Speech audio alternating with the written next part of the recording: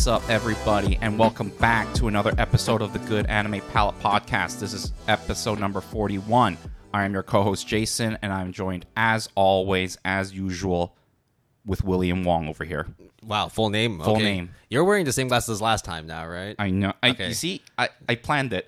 Thank God you noticed. Thank Yeah, God you that's noticed. before, like, when I hit the record button, I was like, wait a minute, look at Jason's glasses, make sure he's not wearing something different because he's going to pull that same bullshit again. And I'm thankful that this time you just kept it consistent. So No, this is a different glasses than last time when we recorded. was it? Yes. But this, okay, so you had the bamboo ones, you have this pair And then I have the black ones, the ones that I wore last time. last time. Yeah. So basically, season 1, the stupid preamble was weather.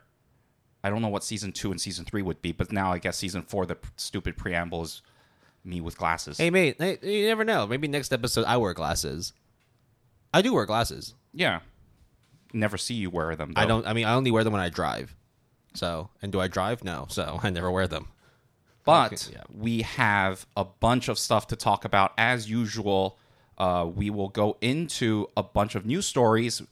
Will and I have been reading and watching a bunch of stuff for our main discussion topic. And also like future episodes as well. So it's a bit difficult to add more stuff into the rotation when it comes to, adding stuff for the reading watching lists. We do like watching other anime. We're not just doing it for the sake of the podcast, but time is tough. Yeah, and I'm reading like random stuff here and there, so it's not like I'm completely abandoning my child mangas. I told you I was going to be reading Akane-bashi, right? And I still haven't gotten around to reading it yet. So, yeah. But, what else am I going to do? I'm just going to try and at least get enough done for future episodes. That way I have enough free time to just read some manga, because I do miss it. I do miss reading manga. But did you miss all these new anime adaptation announcements? So in the last week, a bunch of adaptation announcements as well as sequel announcements have come out. We're not going to go over every single one of them because, spoiler alert, half of them are isekais, and the other half of them, you kind of already expected them to be renewed anyway. But we did keep a few announcements in this news section because one, we really like these animes, and two, they're also, some of them have just come back out of nowhere, and so we felt it was worthy talking about them anyway. So our first news story is regarding Tower of God, which is probably one of the most famous webtoons, up there basically with like Solo Leveling, God of High School, and so on and so forth. There was the first season that premiered as, I think, the first of the Webtoon Crunchyroll original partnership. And it is, I think, ranked on my anime list the highest of all of those Webtoon adaptations, right? And was it Noblesse or Noblesse, God of High School, and Tower of God. And they now announced a second season. So that's kind of good because we watched Tower of God Season 1. I didn't finish it, but it wasn't because it wasn't good. We just kind of moved on to other things. Do you remember? Yeah, and I think we essentially watched it for the purpose of doing that Crunchyroll episode. Do you remember which number? No, I never remember this shit, man. Episode 4, I think. Wow, was it that long ago? Yes, it was. So it was after the Big 3 episode then. Yes. Okay, now I remember because it's easy to remember that one. Right, but the Big 3 is number 2. Okay. What was number 3 then? Number 3 was adaptation process. Okay, fair. I'm not even looking. You just know. I just know. You're savant of sorts, right? It's like eclectic memory. Beautiful mind kind of thing. That kind of thing, yeah. So Tower of God, I think, is, of all the Webtoon shows, the easiest, most obvious choice to have a season renewal. Again, I have to, simp again, but it's hard to beat an anime when you have Kevin Penkin do the music for it, so it was produced by Telecom Animation Films, which I don't really know much about, but I would say the animation quality for the first season was rock solid. It was definitely rock solid, yeah. Score-wise, it's like mid to high 7s. Out of all the Webtoon adaptations, which includes God of High School and Noblesse, Tower of God is probably the best one. So it's no surprise that out of the 3, Tower of God is the one that got a second season. So I kind of look forward to it, but that also requires me to finish off first season, which shouldn't be hard. Yeah, it shouldn't be hard. So I like Tower of God for those, I think, half of the cur. I think we watched like 5-6 episodes. It was really entertaining, really good. So Looking forward to see when that would be announced in terms of a confirmed release date. Yeah, so no confirmation for release dates. They didn't even confirm on Crunchyroll which studio is going to be doing it. But hey, for all you Tower of God fans, Webtoon fans, or any fans that just want to watch some good anime, look forward to further announcements on Tower of God Season 2. All right, the second news story is in regarding a very well-known, what do you call it, like dungeon crawling manga that has been really highly ranked, and is called Dungeon Meshi, or known as Delicious in Dungeon in English. Yep. So, Jason brought this up to me before because I've always kind of enjoyed like food-based, not really food-based, but like series that talk about food, and so therefore it's like in the end I ended up checking out Food Wars. Really liked it. I also watched Silver Spoon, which isn't really about food, but it's the process of getting food. So I feel that if I ever got round to reading Dungeon Meshi, I would really enjoy it. Well, I guess I could wait a bit longer because Dungeon Meshi is getting adapted by, I had no idea why the studio picked it up, Studio Trigger. Yeah, of all things. So apparently, Studio Trigger produced a 30-second animated commercial to promote the manga's 8th volume in September in 2019. So I guess there's pedigree there. Yeah. But it made sense in the end that they would be the ones who would go on to doing it, but I didn't even know that they did a commercial for it. like, Delicious in Dungeon is one of those mangas that I would not think it was up Studio Trigger's alley. But at the same time, like, it's a very well-known manga. A lot of people like it. You should read it, or just wait for the anime adaptation. Yeah, as it's licensed by Yen Press, and in their sort of short description of the story, what do you get when you cross dungeon adventures in food manga? You get Delicious in Dungeon, where we find our troupe of adventurers on a mission to save their lost team member while figuring out how to survive on the food that the dungeon provides. If that's enough to lure you in, hey, just wait a couple months, wait for the adaptation to come out. If it's Trigger, I am 99% sure it's going to look awesome. So I'm looking forward to it. I do think they're gonna play it straight though, like not like bombastic, kind of crazy, like Edge Runner, Kill la Kill type vibe. Do you feel that this is one of those where like you might not see as many of the signature Trigger kind of moves? I mean, like they might have one or two, but because it's not like an original and it's not like a very kind of Trigger-esque kind of property. Yeah, it's not very actiony, so it's like, let's cook some good food. So there you go.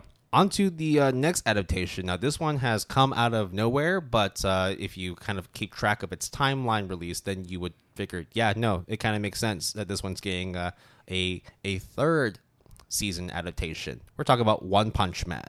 So One Punch Man, One Punch Man aired its first season in 2015. At that time, was done by Madhouse. Then in 2019, the second season, after a long wait, was produced by JC Staff. And as much as the story is pretty good, as much as the character interactions are really good, overall, because JC Staff's not really known to be doing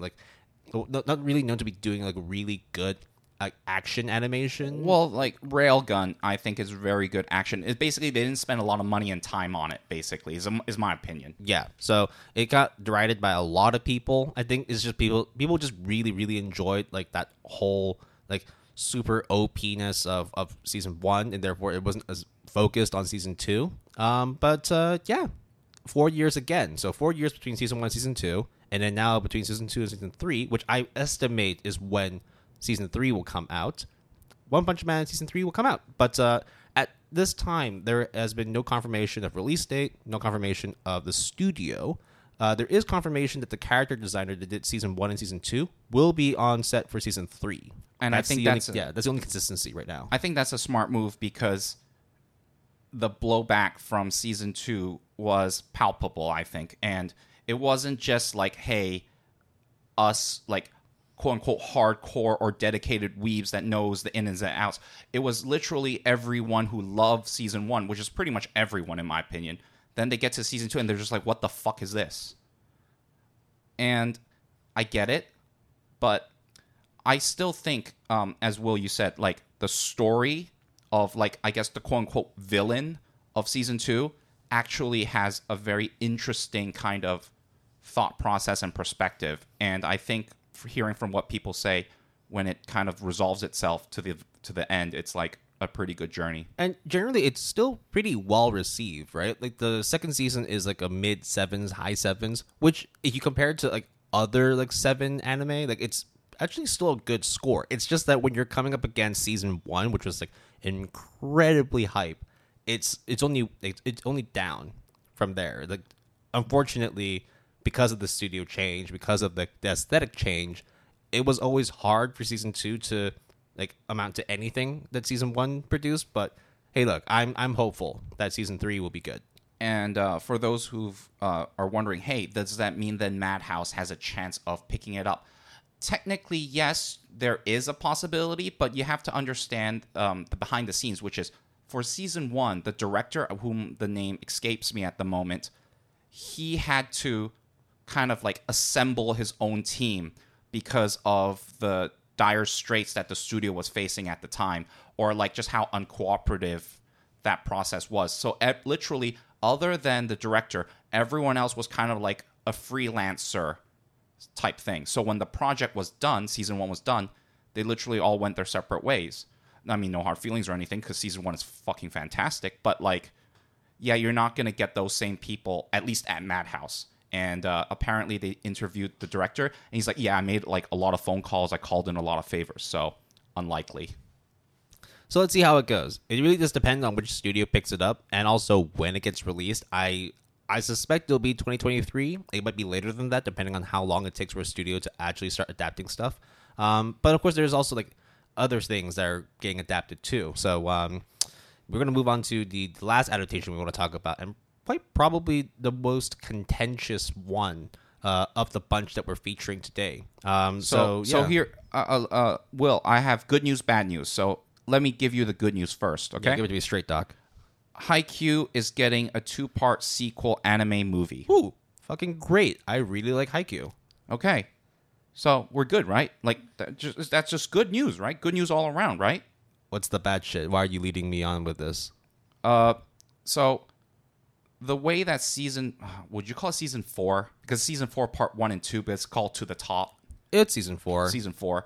Or the 4th season, more specifically. Right. Yeah. It ended at a point that it was very obvious where in the manga it was at, because surprise, surprise, the manga series is done and completed. So you could technically read it on Viz Media and just like enjoy the ride. But the stopping point of season 4 has like about another 100 chapters. Yeah, so it's not so much that it's getting adapted that's the contentious part. It's the fact that it's titled as Haikyuu Final, meaning that the sequel movies are going to be the be-all, end-all of the Haikyuu anime series. But there could be final season part 1 and final season part 2. Well, they already said it's going to be a 2-part sequel movie, so I don't think they will say, oh, the second final season, right? They won't do that, right? I suspect it'll be like 2-hour anime movies, so 4 hours total. 4 hours. 4 hours for roughly 110 chapters. I have no idea, but like I think, look, it's definitely a bit obscure as to like why they decided to just rush into doing 2 anime movies just to round up the whole Haikyuu series. I feel it's more a business decision though, simply because of the fact that the Haikyuu series, like, in terms of the manga, is done. So there really is no need to continue to further adapt more stuff. They might as well just get everything wrapped up and get it done, and then Production IG can go off and do other stuff. That's not to say that like that's the reason why. I mean, we've seen with Demon Slayer, it's ended like a year and a half, almost 2 years already, but it's still getting adaptations like, in full as well. So it's not just anime movies; it's also full-on curves of anime seasons. Right, and because it's a movie, you'll have to technically watch it in theaters before they release it on streaming platforms or on a Blu-ray and so on and so forth. And that's always harder to access compared to just going onto Netflix or Crunchyroll or High Dive or whatever and watching the show every week. So I guess it is a business decision, and at least we're getting more Haikyuu, but I'm a bit hesitant at receiving this news. A mixed feeling, if you will, yeah. I still think it'll be good. I think, of course, like the main concern is like how are they going to condense that much manga into 2 movies? Do you think they actually won't? I think it would draw the ire of the fans if they did just skip out a bunch of stuff. I wouldn't be surprised if they cut some stuff out. It would make sense because all you have to do is just nitpick a couple things and then just make it so that it's a little bit more streamlined. We've seen series do that before. I mean, to cut stuff, to cut content from the manga when doing adaptations is not a new thing at all.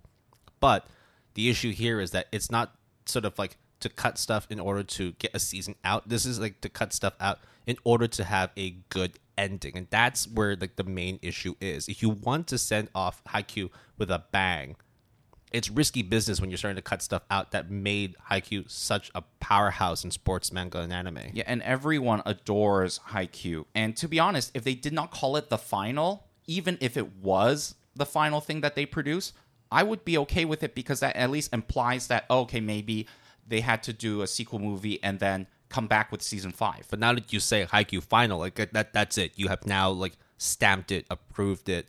This is it. And if you don't stick the landing, it's gonna be bad. But I still think it's gonna be pretty high grossing. I still think it's gonna be well received. It's just going to be one of those. It might be one of those. Well, it could have been more. It could have been better. It could have been better adapted, better received. But I think in the end, the good news is still the fact that we will be getting more Haikyuu to watch, as expected. All right, Will, this next news story is yours, but do you want me to start? Yeah, bring it in. Will, a very well-known anime that is going to premiere in October is called Chainsaw Man. Have you heard of it? Oh, yeah, of course. Right. It is the Tatsuki Fujimoto's manga. Now, the studio that is adapting it is MAPPA. MAPPA is really well-known and really good and really competent. But the CEO of MAPPA all of a sudden just out of nowhere was like, was it an interview or just kind of a statement? Yeah. So at Crunchyroll, the Crunchyroll Expo, one of the interviewers, which was IGN Friends, specifically was speaking with Manabu Otsuka, who is the CEO of MAPPA.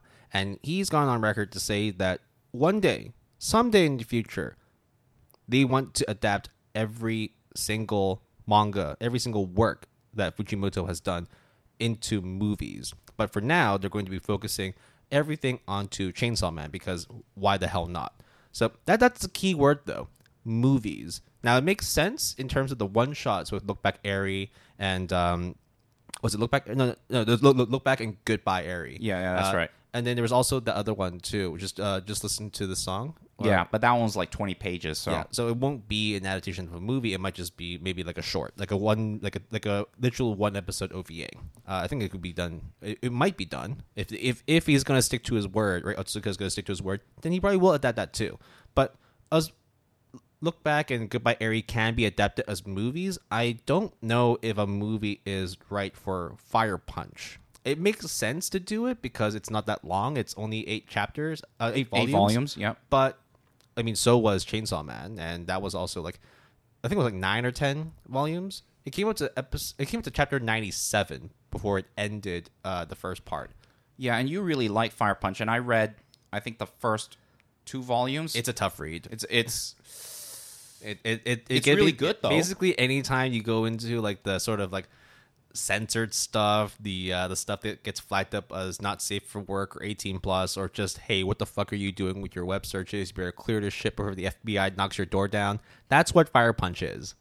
And whilst I'm very, very happy to hear that there could be a possible adaptation of Fire Punch, I'm also very wary that because a lot of stuff in it is incredibly, incredibly risque and not safe for work, that it would be a very watered-down adaptation. I'm just going to say it now. The fact that they said movies and just means that Fire Punch is not happening, in my opinion, because Fire Punch was ages ago. Technically, I think everyone would see it more as a TV anime rather than a TV movie. And at the same time, as you said, the content is really controversial and very in your face and very gory and violent. But whereas Goodbye Eri and Look Back, we know, have won tons of awards, gotten ton of attention, and they are the perfect format for either, like we said, like a 3-episode OVA or a movie, literally. So I think that is basically him saying we're doing the one shots if we can. Well, let's take his statement in full, right? He's interested in making movies, but at the same time, of all works from Fujimoto. So I do still think that if there is space for it, that they will adapt Fire Punch. And making a movie would make sense, because I think a movie would be easier to be able to get like a more mature rating as opposed to a TV anime. That's how I feel. Because just the fact, unless of course they go exclusively Blu-ray or only like airing Fire Punch on like the more adult-oriented streaming services. So there is a possibility for it. We have seen some real gory, messed up shit getting licensed by Netflix. I wouldn't be surprised if, for example, like watching. I wouldn't want to see it on Disney Plus. That would not actually fit their platform. That would not fly. Whatever you're thinking. But you would definitely think that like maybe Amazon Prime can pick it up, right? Like there are avenues for Fire Punch to be adapted in full, but at the same time, because he said the word movies, that's where it's like, they might just decide to condense everything and then just release it as a 2-hour thing. Who knows? I don't know. And at the same time as well, I don't know how well it would do. Right. As a side note, he also said, "Oh, we hope to adapt Chainsaw Man, the second part at some point as well." Which, duh. I mean, no shit, right? Like it's one of the biggest properties, if not the biggest property. I think right now the Chainsaw Man hype is higher than Spy X Family. Yeah, definitely. Speaking of which, do you pronounce the X in Spy X Family? Yeah, Spy X Family. Yeah, I say it's Spy X Family. It's like Hunter x Hunter, but you don't pronounce the X. But nobody's corrected us in terms of Spy X Family. I think it's just like the way the masses decided to pronounce it, right? Like I say Hunter x Hunter, but people say Hunter x Hunter. For me, it's the X is important. So fair enough. Okay, on to the last bit of news that we're going to go into. Now, this is a bit of a downer. We've been talking about adaptations. We've been talking about announcements to have future adaptations. But when it comes to the future of anime studios, it's not looking very good right now. So there was a report that came out from the research firm Teikoku Databank that was published on talking about the anime industry back in 2021. Now, the report stated that around 40%, specifically 39.8% of 309 anime production studios had incurred losses in 2021, which is 0.9% higher than 2020 and the highest ever in the Databank's records. So, of course, the fact, there's a thing called COVID. It did have a massive impact on every industry, not just anime companies. But it also meant that there was like a shortage on human resources. There was a lot of delays to productions. And that's kind of why it pushed that number to a record high. For me, the number that stood out was the total industry revenue for 2021 amounted to 249.582 billion yen. So around $1.87 billion. So that sounds like a huge number, but this is 5% lower than 2020, and it marks the first time ever since 2000 that the anime industry for 2 consecutive years has had a decrease. So it kept going up, and then literally 2021 and 2020 was like, nah, son, let's go the other way. Yeah, so just to sort of give you a little background information on it too. 2020, the Databank recorded there was a 1.8% contraction in total revenue for the industry. So 1.8% in 2020, 5% in 2021. Actually, no, 5% lower than 2020. Yeah, so it's even worse. Yeah, so it's not looking great. I mean, in terms of like, if we talk about like how much money the anime companies make, on average, the revenue was around 818 million yen, or around 6.1 million US dollars, which is a lot lower than 2020. And it's also the second time it has decreased from the previous year since 2017. So it's not looking great. It's actually kind of worrying how these anime studios are going to survive. I mean, of course, there's going to be enough people that would be like, well, we'll just put more funding into these companies. Yeah, or they consolidate or something. Like, there are kind of alternative solutions to sort of, what would you call it? Like, make it stable for a certain period of time. Yeah, but the issue is not just within the anime industry too. Like, I mean, a lot of the studios are based in Japan, though of course a lot of these companies do also have transactions and partnerships with overseas companies. So, there's transactions with Chinese companies, American companies, Korean companies. A lot of countries work with Japan in terms of doing anime productions, but it's not just the anime production side that is going to be affected by this whole global pandemic. The whole of Japan right now is going through a pretty rough time. Specifically, some prefectures, some cities, for example, like Kyoto, is on the brink of bankruptcy. Actually, the BBC announced just a couple days ago that there is a new sort of like program, not really a program, but like an incentive for the young generation to try and boost the economy by drinking more alcohol. Because apparently, kids are not drinking as much alcohol as the older generation. Wait, for real? Yeah. Yeah. I mean, do you drink much? I don't drink much at all. Yeah, I don't drink much. And it's the same for a lot of Japanese youth. I mean, by youth, I mean like people who are surveyed between the ages of 20 to 39 because the legal drinking age is 20 in Japan. Yeah. So therefore, of course, it's like they're not going to be asking anyone that's 18, 19 because no, you cannot drink when you're at that age in Japan. But that was one of the smart ideas that Japan had to be able to boost the economy. So it's dire straits for Japan. And same with a lot of countries all around the world. It's not like Japan is the only one that is getting the fallout from essentially COVID. Yeah, but nonetheless, it's still not good news, right? We of course hope that with the amount of people who are staying at home and watching anime and watching anything else, that it would at least boost revenues for streaming companies. It would at least give more incentive for anime production studios to continue pumping more content.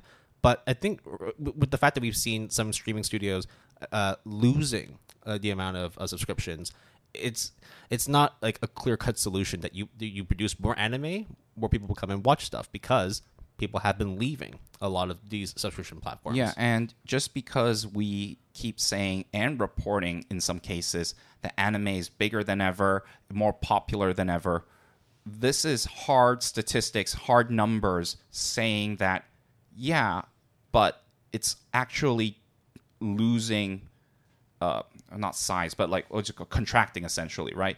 So the industry as a whole has gotten smaller, and we've heard time and time again of animators getting underpaid, mangakas getting health hiatus, and all these kind of issues. And I think it's all just coming to a head. Yeah, I think like the hope, of course, is that going forward, as countries around the world are getting more acclimated to living with COVID, Japan is also one of those countries where it's like similar to Hong Kong and Japan and China in terms of like having like really, really rigorous COVID controls. Japan is also one of those countries where it's just trying their best to be able to keep everything under control, but at the same time at the detriment of the economy.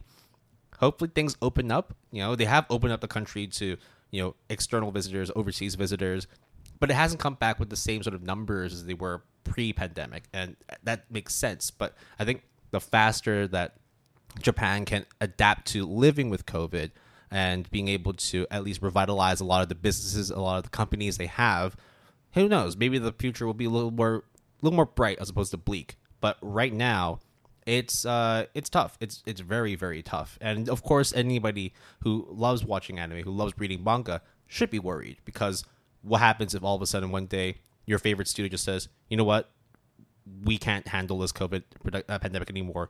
We have to lay off a lot of staff, and we have to reduce the amount of projects we take on. Or worst that case, has happened already. And worst case, maybe we just completely shut down. Yeah, that would suck for any studio. So yeah, the hope, of course, is that these companies will rebound and at least be able to be a little bit more in like the flat line as opposed to in the red.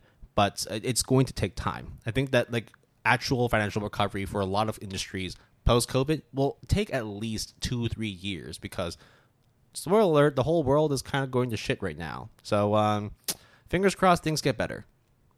All right, I think that is the end of our news segment. Will, how you feeling?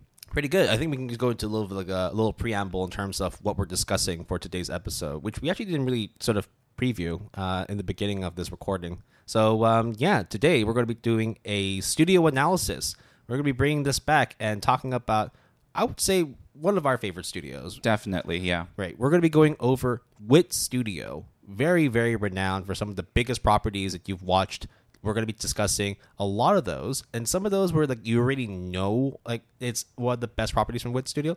We'll briefly mention. We don't really need to go that deep into it, but outside of like the usual suspects, there's a lot of good stuff that comes out of Wit Studio. Yeah, and we watched stuff that we haven't really mentioned before, or at least not in a big capacity. So we will be focusing this episode on talking about those shows while also at least mentioning some of the shows that Will and I keep spamming to all of you guys because we love some of these shows to death. Yeah. So just a little bit of background information on Wit Studio. While it sounds like they've been around the block for a long time, they've actually only been in existence for 10 years. So they were founded by a former employee of Production IG, George Wada, back in 2012.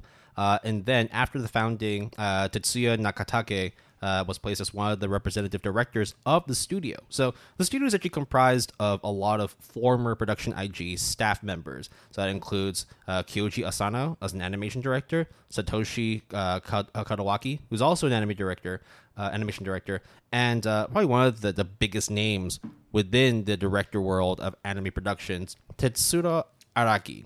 Oh, of Bubble fame. And other pretty big properties too. Like Bubble. And Bubble. Only Bubble. Only Bubble.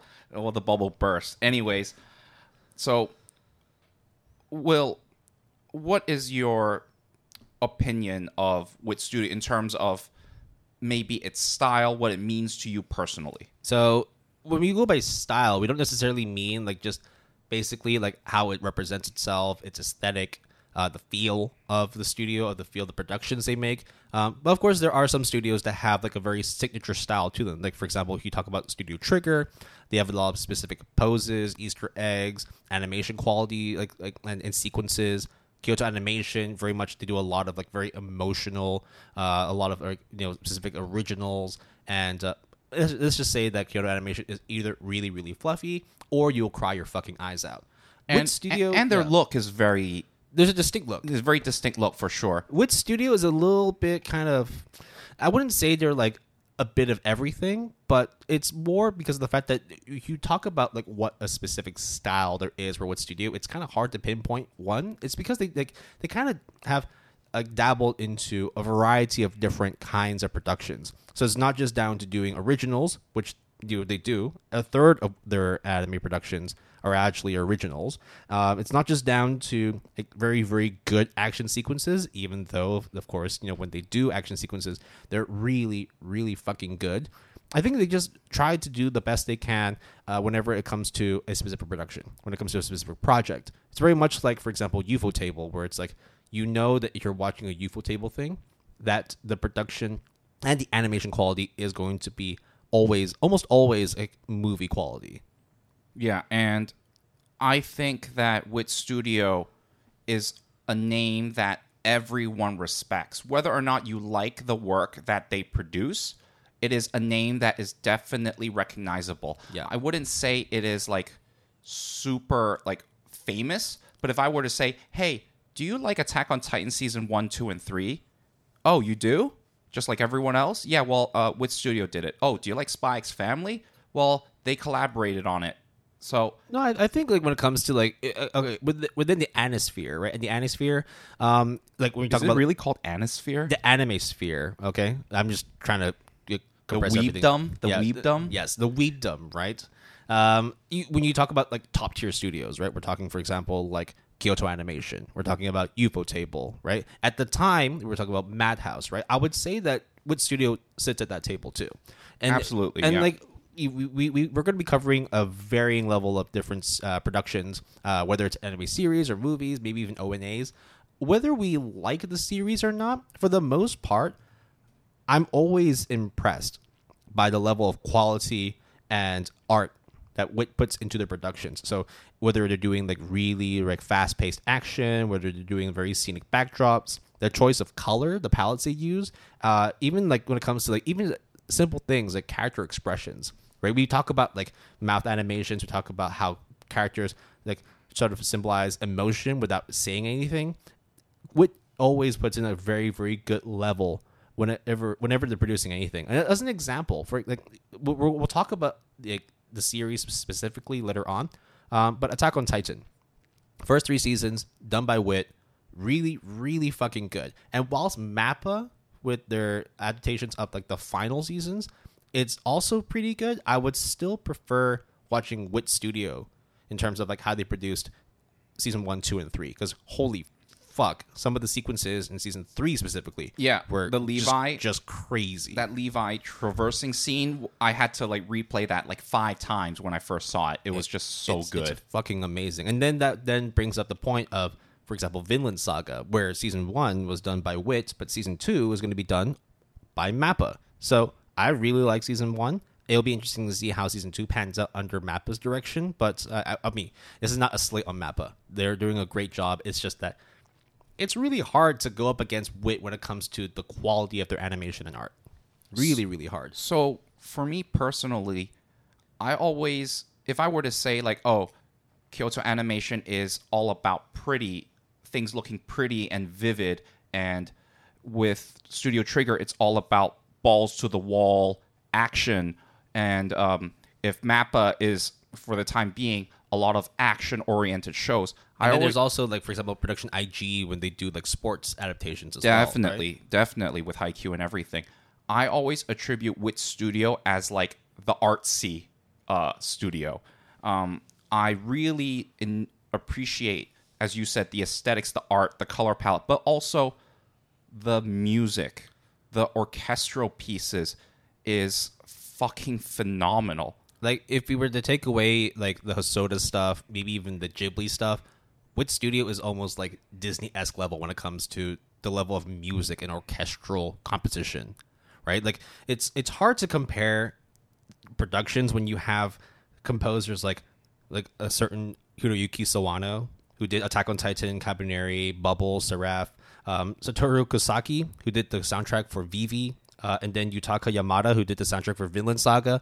Like, all of those productions have incredible music. It's always very, very exuberant. It's always beautiful. I can never shit on Wit when it comes to the level of music they have. It's just always very encapsulating. I mean, we shit on Bubble, but holy fuck, the music is amazing for that. It really draws you in, right? And I think it was like, we said it was an eyegasm and an eargasm, and it really is Bubble. Regardless of how you feel about everything else, it's an eye candy, and it is like ear candy, I guess. It is just really, really well done. Yeah. One of the things that you also brought up as well is, and one thing I definitely noticed is like the juxtaposition between like the different aesthetics and culture clashes of like the East meets West. Yeah. So this is just like a personal observation. I don't know how true it is, but I think it is somewhat, substantiated. Wit Studio embraces a lot of cross-culture stuff. So here's an example. Attack on Titan. They chose that project, they decided to do it, and they have European architecture. I mean, also all the names are very European as fuck too, right? Absolutely. And it's other than Mikasa, though. Yeah, well, other than Mikasa, yeah. But it's like it's not just like circumstance. It's not like, oh, they just happen to produce this anime or this manga. Therefore, of course, they're going to have that juxtaposition of East meets West. But you look at the rest of the catalog and you kind of find that commonality between a lot of the different productions. Yeah, like Great Pretender is essentially Ocean's 11. And Ocean's 11 is a very... Ooh, you hear that honking? Yeah. There's some really mad people around the studio. Look, Wit Studio's good, guys. Just chill the fuck out. Yeah. But back on the Great Pretender thing, right? Yeah. Like, when you look at the sort of color palette and the character designs, you would say it's not... It's kind of weird to say. It's not standard Eastern kind of animation. It's very, very clashy with its choice of colors and its way of being able to compose characters. But at the same time, it's very much like a Japanese written story. I think of all the studios, I have seen the most foreigners being portrayed in, like, their characters being portrayed. Obviously, they speak Japanese, but their characters being portrayed, and there are non-Japanese people. I mean, like Vinland Saga with its Nordic background. Yep. You also have Ancient Magus' Bride with its European fantasy fairy tale. Basically Harry Potter. Spy X Family with its Eastern European kind of architecture as well. And Vampire in the Garden with basically the video game Frostpunk or Soviet Russia. So it is... all these shows have a very unique setting that culminates into this aesthetic and this environment that, for some reason, when I see all these different settings, even though they're completely different from one another, I'll be like, yeah, that looks like a Wit Studio joint. And for them, it's also like they definitely are a little bit particular with the productions they do. They don't just adapt everything. They look at their fortes, they look at the studio, like the staff that they have, and then they it's not that they get to pick and choose. Sometimes if they need work, they will get work.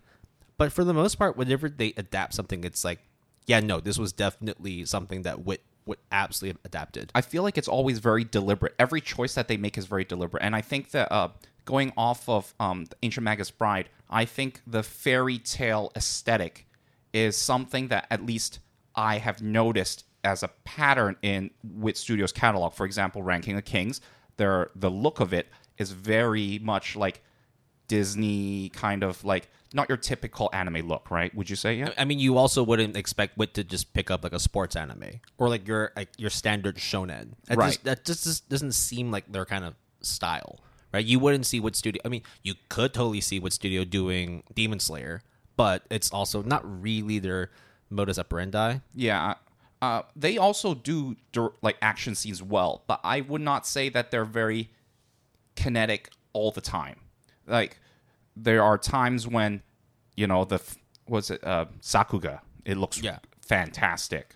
I mean, it just looks fantastic anyways, but they up the frames per second. So Villain Saga, it's like, yeah, the action scenes are incredible, but it's the in-betweens, the story, the plot delivery, where it's also like, wow, like it's a very encapsulating environment, and I'm always in for like a good Wit adaptation of a good story. And that's why I think Wit Studio is kind of the artsy, like unorthodox type of persona that they the vibe that they give me, for sure. But they make it like very palatable too. As strange as some of the premises are for some of the stories they do. I mean, yeah, let's think about this for a sec, right? Like Kabaneri and the Iron Fortress, right? People say it's an Attack on Titan clone. Okay, regardless, we still love it.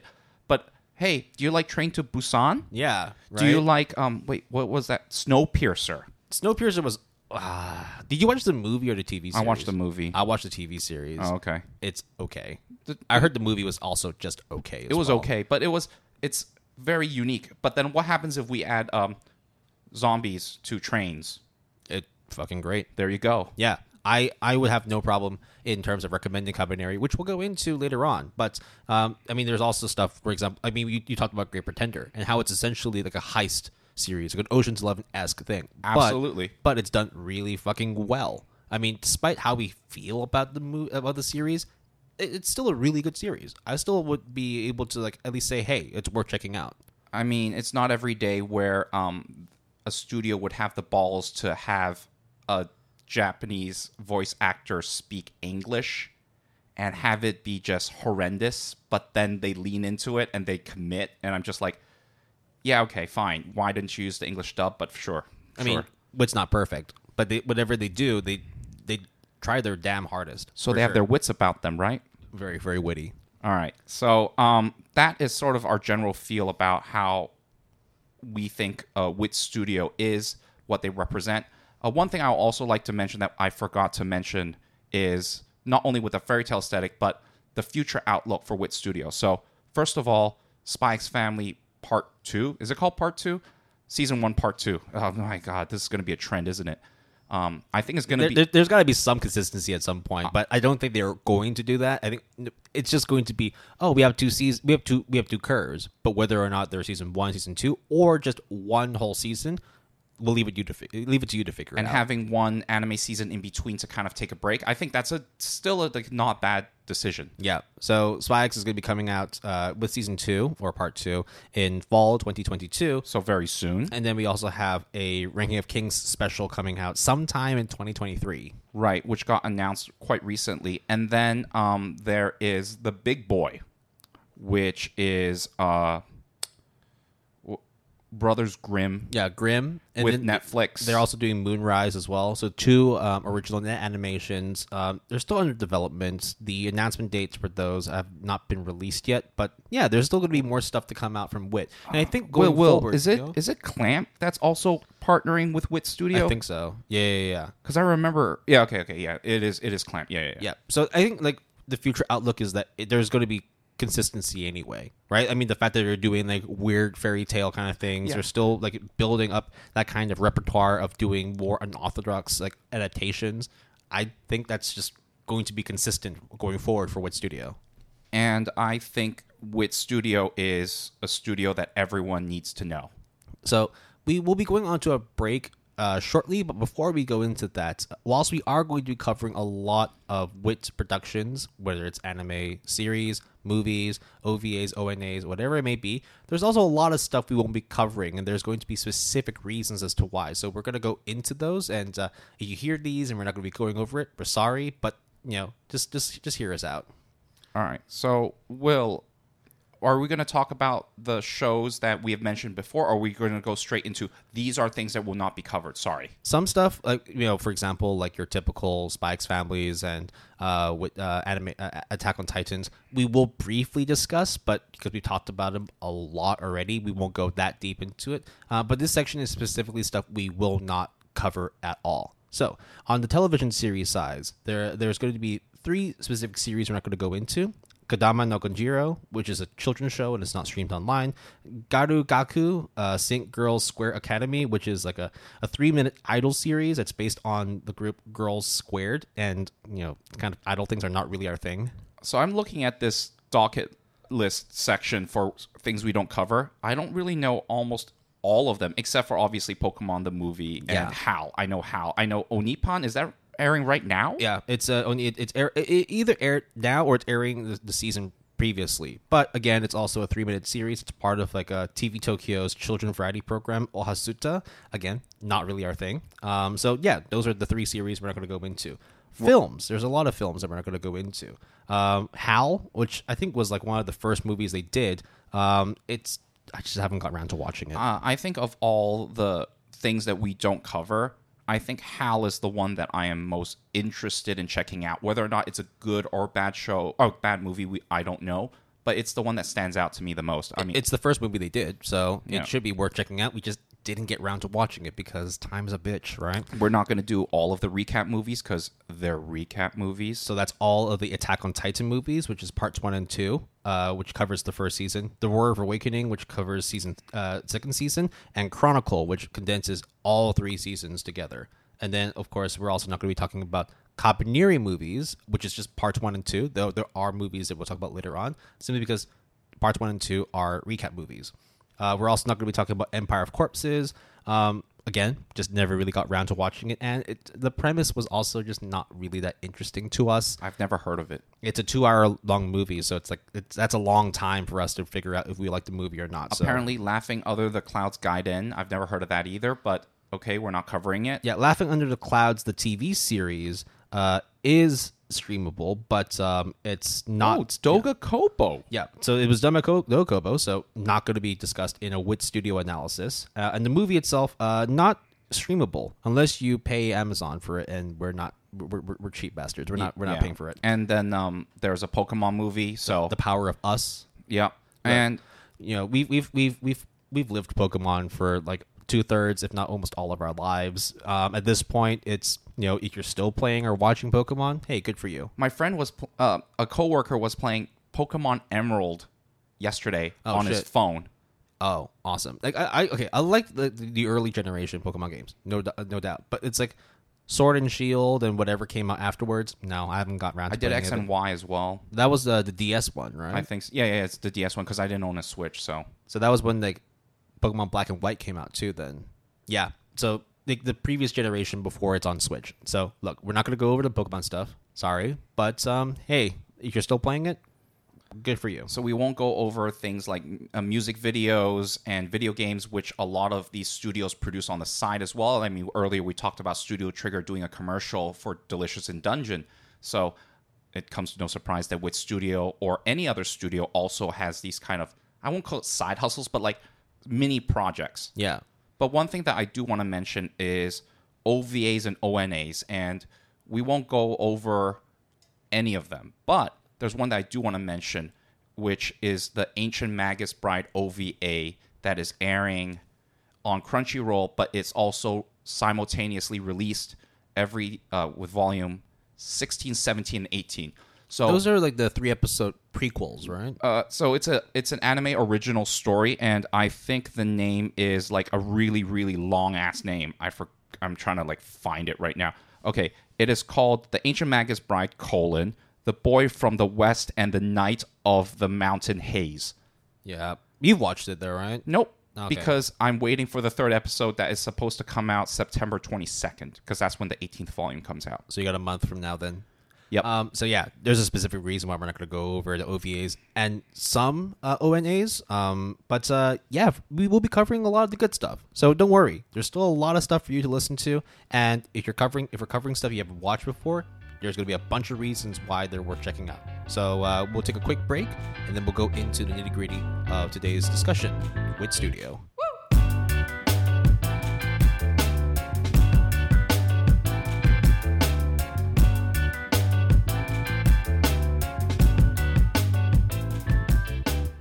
Welcome back to episode 41, the second half.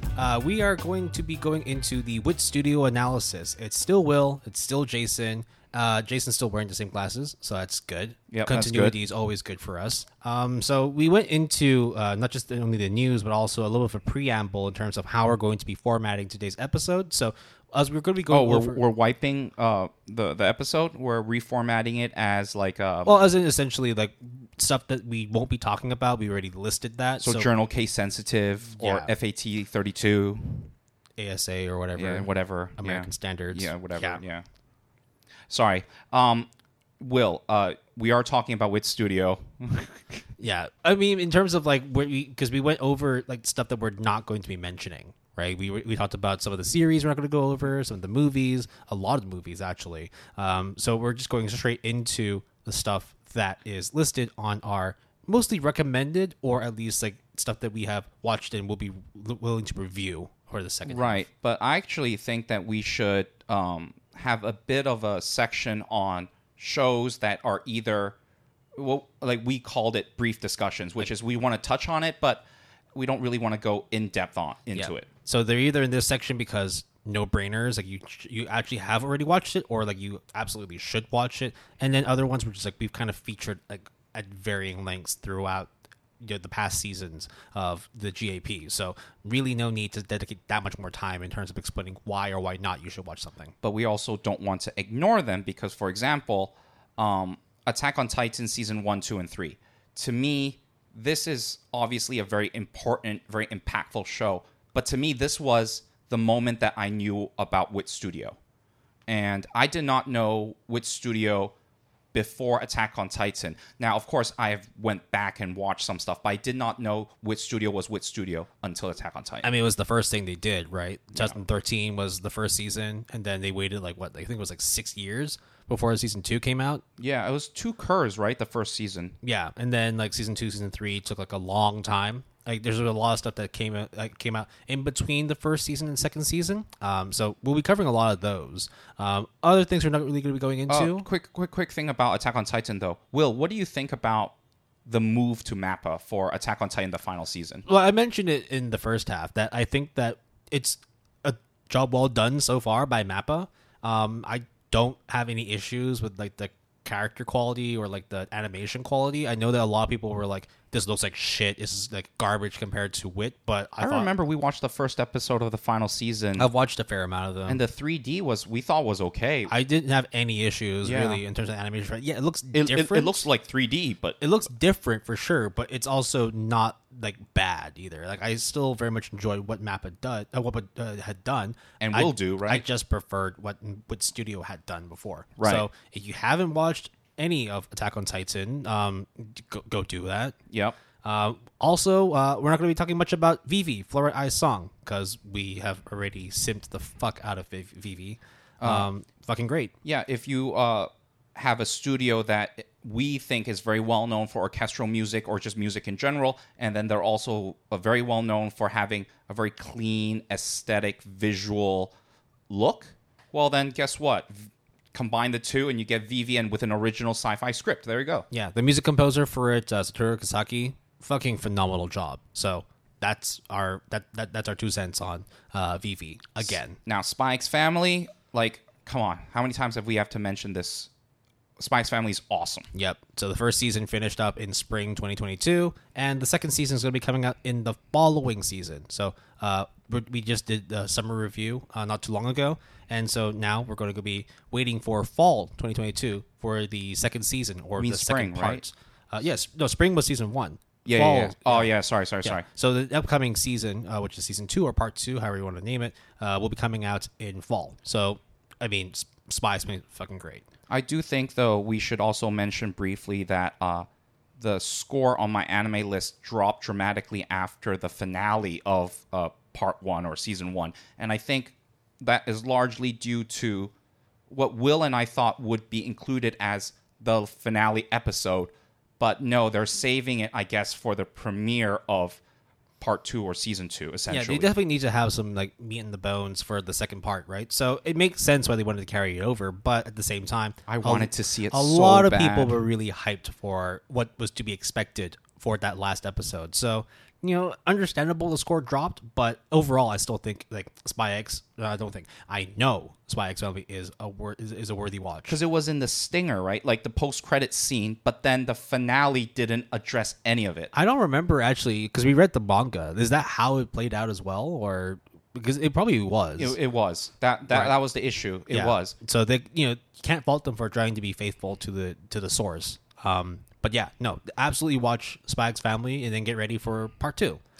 Bubble would be the next movie that we're going to talk about briefly, and we've said it already. Artistically, in terms of like the music as well, fucking phenomenal. Plot and characters, though, I don't think it's a waste of your time, but I think I say the exact same thing, which is there are better uses of your time. It's just hard to lower your expectations when you have that crazy like staff and voice acting list on there. I do think like the lineup produced something that I thought was very underwhelming. I mean, Tetsuro Araki, Gen Urobuchi, Naoko Sato, and Renji Oki, Hiroyuki Sawano as well, Obata as the character designer. It's like, how could you not be hyped for it? We were, for sure. I mean, like, and definitely, like, character design was great. Music was great. Action was great. The writing was not as great, though. And so there was writing. We implore exactly right. Right. We implore you to at least go in with lowered expectations. I know it's hard after we just listed out a rock star staff cast and voice acting cast as well. So it's still a good movie, but with an asterisk. Right. The next briefly discussed show is Kabaneri and of the Iron Fortress, which is a show that Will and I love a lot.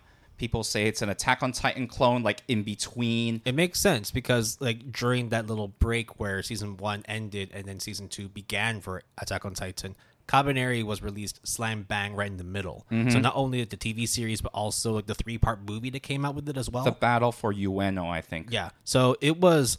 I think it was on Netflix, right? Yes. All the movies and the TV series was on there, and I thought it was fucking phenomenal. Because one day when we were watching it, you're like, "Hey, Will, get on Discord, check this shit out." Okay, sure. It's called Kabaneri. It's like, oh, I've seen it on my Netflix to watch. Okay, maybe I'll check it out. The first episode, fucking lit, fucking phenomenal. Yeah, actually, do you remember that day? Because I think it was one of those things like, oh yeah, it's on Netflix. The score is okay. Like, let's just see what's this about. Like, we were extremely pleasantly surprised. It was more than. I was just like, dude, this is actually really fucking. I don't know why people are giving it such low scores. And by low, we're meaning like low to mid 7s, which is by all means not a bad score. It's not a bad score, but it's also like kind of rough to paint it with the same brush as Attack on Titan, even though it is done by the same people and it was released like a year or two after Attack on Titan season 1 came out. So I understand the comparisons, but I think if you just watched it as a standalone without any sort of AOT biases with it, you will very much enjoy watching Kabaneri of the Iron Fortress along with the 3 movies that came along with it. I think the Battle for Ueno was very well paced and is basically a sequel, a very worthy sequel. And hopefully they will have more because they need to have more. It's awesome. Yep. Great Pretender. We talked about it a couple seasons ago. And okay, look, aesthetically, wonderful. Music-wise, also wonderful. The whole international globe-trotting part of it, very good. Some of the funky jazz that comes along with it as well. Fantastic. But the plot itself is, whilst a good story, wasn't necessarily the best executed. I just remember very not fondly, just very vividly that a lot of how things get resolved was not because of the skills of the characters, but almost in many ways just sheer dumb luck, which in certain instances is fine, but when it's literally every time, to me, that is just a little bit like either lazy writing or just bad writing. So I still think Great Pretender as a production, and I think that's with any Wit Studio property, the production value is just top notch, top class. No questions whatsoever. It's just the delivery of the plot and how certain things were solved. It just left us wanting more. Absolutely, yeah. I mean, it's still a solid 8 for me. Yeah, and you finished it. I dropped it after like the first half because they split it in terms of locations, right? In terms of release. It's like France and Shanghai and whatever. So you basically just dropped it before in Dubai, I think. I think there was at least somewhere in the Middle East, Yeah. maybe Dubai. So you dropped it right before they did the Shanghai arc, Yes, which is the that's last correct. part that came out because they staggered the releases, right? Yes, per location, and people said that the Shanghai arc is actually really good. I liked it. I liked Shanghai. It wasn't enough for it to be pushed to a 9 for me, but overall, like I still enjoyed it. I can still be nitpicky with it, right? So it's good. It could have been great, but it's still worth a watch if you have a Netflix subscription. All right, so that is the end of all the briefly discussed shows, and now we will go over the stuff that we watched specifically for this episode for Wit Studio properties. Will, which one do you want to start with? So I spent a lot of time rewatching a specific series in the past 2 weeks. This was actually a series I started up watching maybe 3 years ago on Netflix, and it's still on Netflix. I'm speaking about Seraph of the End, which was a shonen series that debuted season 1 in spring of 2015. It's based on the manga of the same name. The manga itself is still running, and so far, like in terms of like the score, it's doing pretty decently. Season 1 was around a 7.49. Season 2 was a 7.52. So 7.62. Sorry. So generally, it's quite well received in terms of the Mal fandom.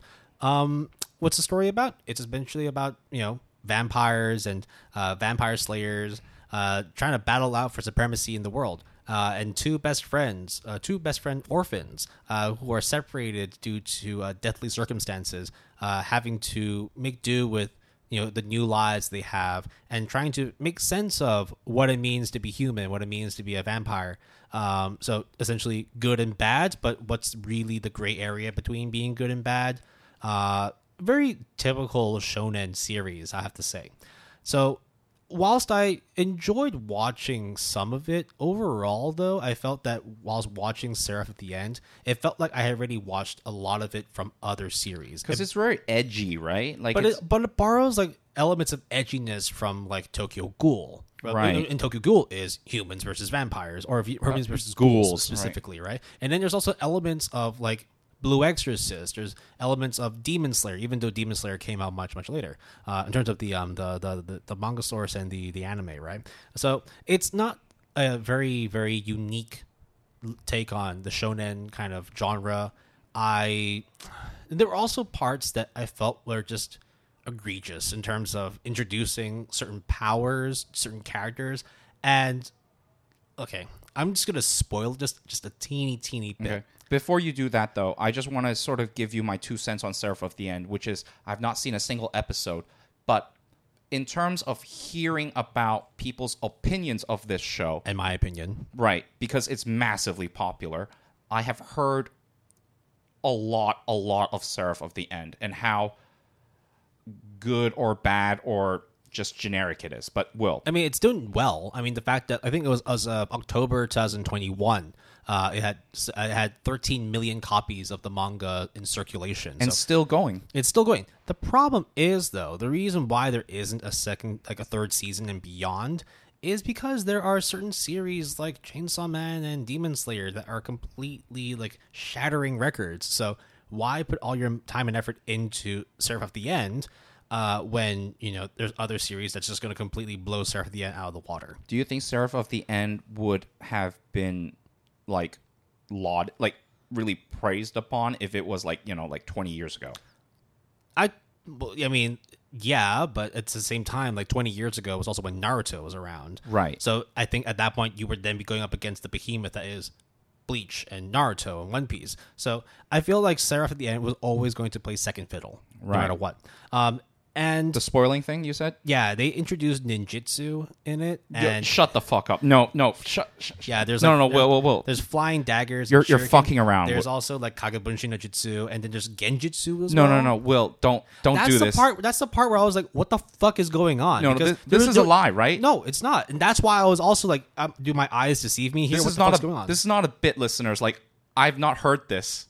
No, Like, really? Yeah, and that's where I was just like, you've lost me now, because there was like no explanation as to how these powers existed. You knew that like the people who were in the series, some of them had like sort of more supernatural like superpowers, and there was explanation behind it. But then there were others where it's just like, where did this power come from? What purpose did it serve? I just thought it's Vampire Knights versus like high school knights. And that's where the problem of Seraph at the End comes in, where really? It really tries hard to be edgy. It tries hard to harp on the shonen aspects that typical shonen fans would really enjoy, like super OP powers, super amazing like action sequences. And the other thing about this as well is, whilst I've praised the animation quality and the music quality of all of Wit's works, unfortunately, I felt Seraph at the End was one of the weakest ones, and which is weird because the music is also composed by Sawano. So there are bits and pieces where the music is actually incredibly solid, but there are a lot of parts within Seraph at the End that had a lot of silence in terms of like no music, no background sounds, just speech. And that's where I was just like, this actually does not feel like a Wit production. Yes, the action sequences and the animation quality were good, but it felt inferior compared to, I think it's just the fact that, 2 years before it, Attack on Titan came out, Kabaneri came out around the same time. So when you compare it to those productions, yeah, Seraph at the End gets overshadowed. It looks very B tier. In the end, I gave both seasons a 7, not because they were like bad. I still enjoyed watching them, but you know how like sometimes when you're watching, when you watch a series, you're 100% focused. You don't do anything else. You don't have anything doing in the background. Well, not always, but yes, I know exactly where you're going with this. I went out to the bathroom, came back, went out to the kitchen, pulled some water, came back, went out to the check balcony, your phone for your emails, and for like the whole 10-15 minutes I was doing that, I didn't miss a single beat of Seraph at the End, and that's where the another issue comes in. The plot itself is so easy to follow that I did not need to focus to fully understand. When you are able to cook and watch at the same time and not read the subtitles, but when you plug back in and you just know what's going on, that's an issue. That's a problem. It's not, okay, fine. I get to consume everything. I understand it. Wonderful. But it felt like it doesn't captivate you. No, it doesn't keep your attention. It doesn't. And that's why it's never going to breach a 7. It's good, but there's just a lot of holes that just don't really get explained. Some of the character decisions are kind of like, why would this even be a good decision to begin with? So it is not the end, but the mid point. Oh, I hate that you said that, but it's very mid. Yeah, It's a very mid show. It's not a bad show. It's just it could have been a lot better. And look, do they actually address Seraph? Do you know what Seraph is? Like an angel, right? Yes. Okay. Yes, and it does make an appearance in the series in the second season, but I think it's not a hard sell to people, but it's one of those, if you've watched a lot of Demon Slayer, Bleach, Naruto, it just sounds irrelevant now. It doesn't. It's definitely like it made up for like that little gap that we had in the mid 2010s when there wasn't really a lot of good shonen. I mean that was around the time when like you also had like Black Clover, you had Fairy Tail, you had Seven Deadly Sins and all that. Just a lot of very mid shows. I mean, I know people. I know Black Clover, Seven Deadly Sins, Fairy Tail. They're all extremely popular, but let's be real. They're not amazing shows. They're all very mid shonen shows that filled in the gap of when you didn't have Attack on Titan, when you didn't have Tokyo Ghoul manga, when you didn't have Demon Slayer coming out yet. So it's in a weird spot. I would not like completely bash on Seraph, but I definitely had more problems than positives to say about the series. Personally, it's one of the weaker productions from Wit, unfortunately. All right. So then that is Seraph of the End. The next show that we're going to talk about is a 2022 show called The Girl from the Other Side. And this is an OVA that, or technically I guess is an, no, because they came out with Blu-ray, so it would be an OVA that Wit Studio produced. But then this time it is funded on Kickstarter. And disclaimer here, Will and I contributed to the Kickstarter project. So good job, GAP. Yeah, GAP, our credit is on the credit roll, so that's pretty cool. So at the beginning when we talked about The Girl from the Other Side, it was mostly because of the fact that we wanted to at least show that, there was a Kickstarter project going on. We had spent a lot of time funding it. There's also people like honking their horns. They don't like you, man. They just don't like the fact that we're shilling because we're talking about this on the other side. So yeah. The Girl from the Other Side, though, is a very, very well-known manga. Like, whoa, Jesus, by Nagabe. And how good is it? It's an 8.31, ranked 272, popularity 228, and it's all done with 11 volumes. You can read it right now on Seven Seas Entertainment, and it's just great. So one of the things that I really like about the manga is that it literally looks like a fairy tale, but drawn in manga form. And not only that, but it kind of tells like this actually very depressing and grim story, but behind this backdrop of black and white and gray, but it looks just fantastic. I mean, a lot of the color palette is literally just white, black, different shades of white, black, gray, and green. Sometimes they throw a curveball and there would be a blue. But yeah, like, it's in many ways supposed to look very drab and just very uninteresting, but it's somehow, through Wit Studios' magic, somehow makes it that it is just extremely engrossing. The story is kind of like there's this disease going around, and there's this little girl, innocent girl, who's dressed in all white, and then there is her sensei, who is kind of like this shadowy creature and is in all black, and they can't touch each other because she will be infected with this disease. And then it talks about them going on a journey to figure out how to solve this issue, and then they meet other inhabitants and other people, and it just gets more and more complicated and more symbolic and metaphors everywhere. And the anime, the 3-part anime or the one movie, goes into very little of the story. There's a lot of slice of life aspects.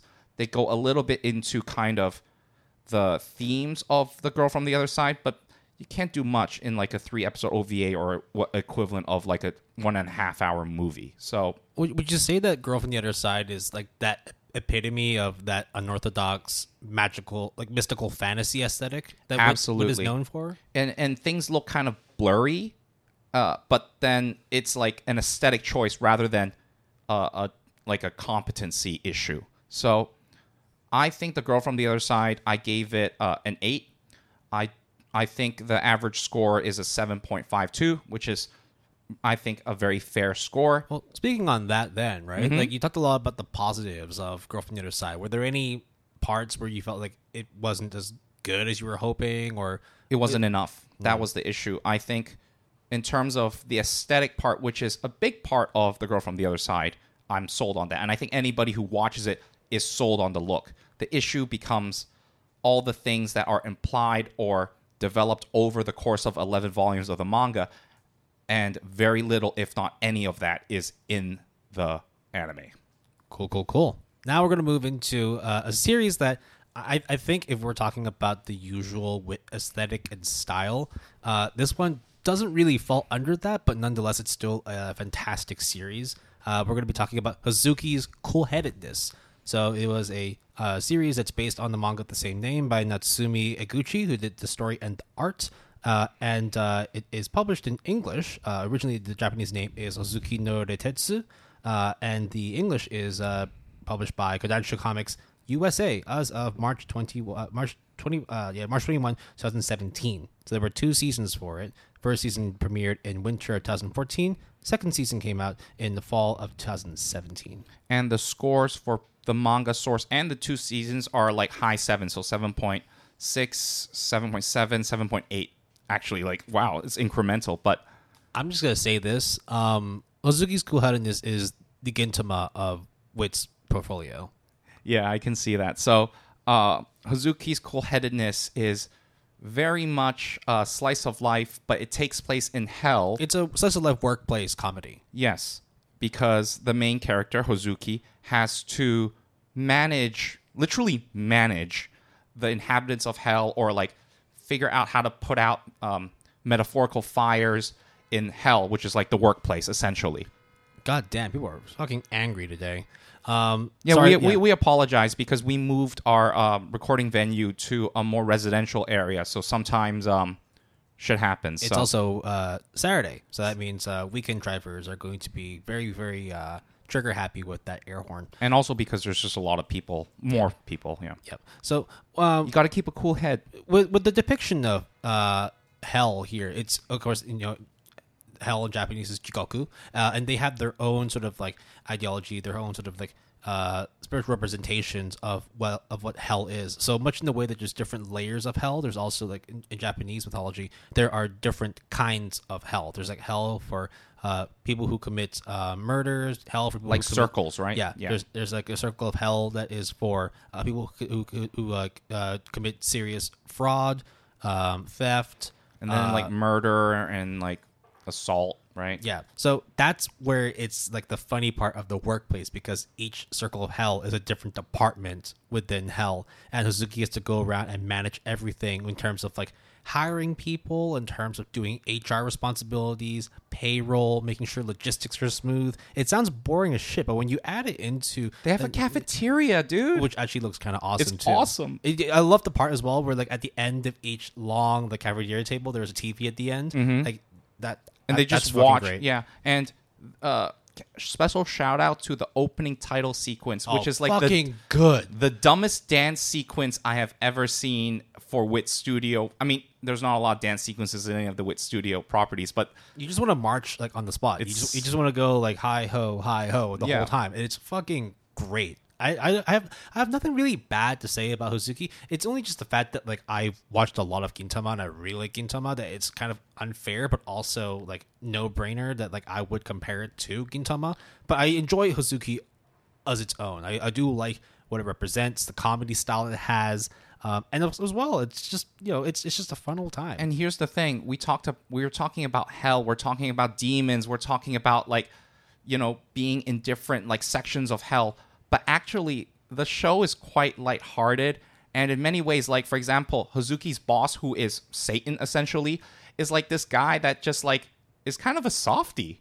And there's also like different depictions of like different ideologies of hell. Like there's an Egyptian hell, there's a Christian hell, and it's again, like I understand that when you go into the topics of hell, you would then sort of correlate with the topics of religion. It doesn't do anything like insensitive Or like sin, or yeah. It doesn't do anything insensitive. It doesn't sort of like bash on other representations of religion and all that. They just treat it as is, right? It's very, very light. It's The Office, basically. It's very lighthearted, but some of the comedy beats are really well written, and it's also because of the fact that yes, it is modeled after the Japanese ideology of hell, but you don't necessarily need to understand a lot of the backstory. Is it Shintoism? Yeah. So or it's like Shinto, Buddhist. There's like a good mixture of it, right? So there are certain stories behind like each episode where it's like if you know the story about it, it hits different. But you can also go in just completely blind and not know a single thing about Japanese mythology, but still be okay. Would you say it's very episodic? So there's no through line, really? I mean, there will be like continuing themes throughout, right? Like character interactions, little like B plots that kind of carry over from episodes. Returning characters, right? But like I think even then, it's like you could just plug in one episode and you wouldn't be that lost. You would be able to understand 90% of what's happening on screen. Then would you say season 1 and 2 is roughly the same in terms of quality and what you expect? I think that's where it is, like those kinds of like slice of life comedies where like unless they start introducing some serious plot continuations, you're not going to be experiencing a lot of like very unique storylines from season to season. But that's not a bad thing either. I think for Slice of Life, the same old is actually never really an insult, unless if the same thing is really bad. Yeah, it's like if you like season 1, then season 2 is just more of season 1. And that's like, if you like it, why not watch more of it? Last question. Last thing I will say is Hazuki is not scary whatsoever, except for one thing. There's a lot of them in the show, and it's a flower. I would just say that. I would just say that. Nightmare fuel. Goddamn. When they first introduced it, that was like the first thing I talked to Jason about, other than the fact that, this is a good show, but what the fuck are those things? Yeah, so you'll know it when you see it. So, but I quite like the show as well. Seems Will, you like the show a lot. I enjoy it very much. Now, moving on from the workplace comedies, now going into workplace romances, we're talking about After the Rain. So, After the Rain is based on the manga of the same name by Jun Mayuzuki, who did the story and art. God damn it. I'm staring at it from a distance. Premiered in winter 2018, based on the manga. I think it is out. I forgot which manga printing publisher. But the raw score for the manga is a 7.79, and the MAL score is 7.50 for the anime. Yeah. So I watched this about 2-3 weeks ago. You only just finished it recently. Right. But I read the whole manga from beginning to end like a while ago. So you already knew what's up. I already knew what's up. So it's an interesting take on the sort of workplace romantic slice of life, in that it's very much an age gap. It's an age gap story. Right. So an age gap romance where the main female character is a high school girl, and the guy is the manager of the restaurant where they work, and he is like mid-40s, divorced, has a kid type thing. And it talks about kind of their romance, but it's when I say age gap romance, you might think of things like Koikimo or Higehiro, and it might infer a lot of things.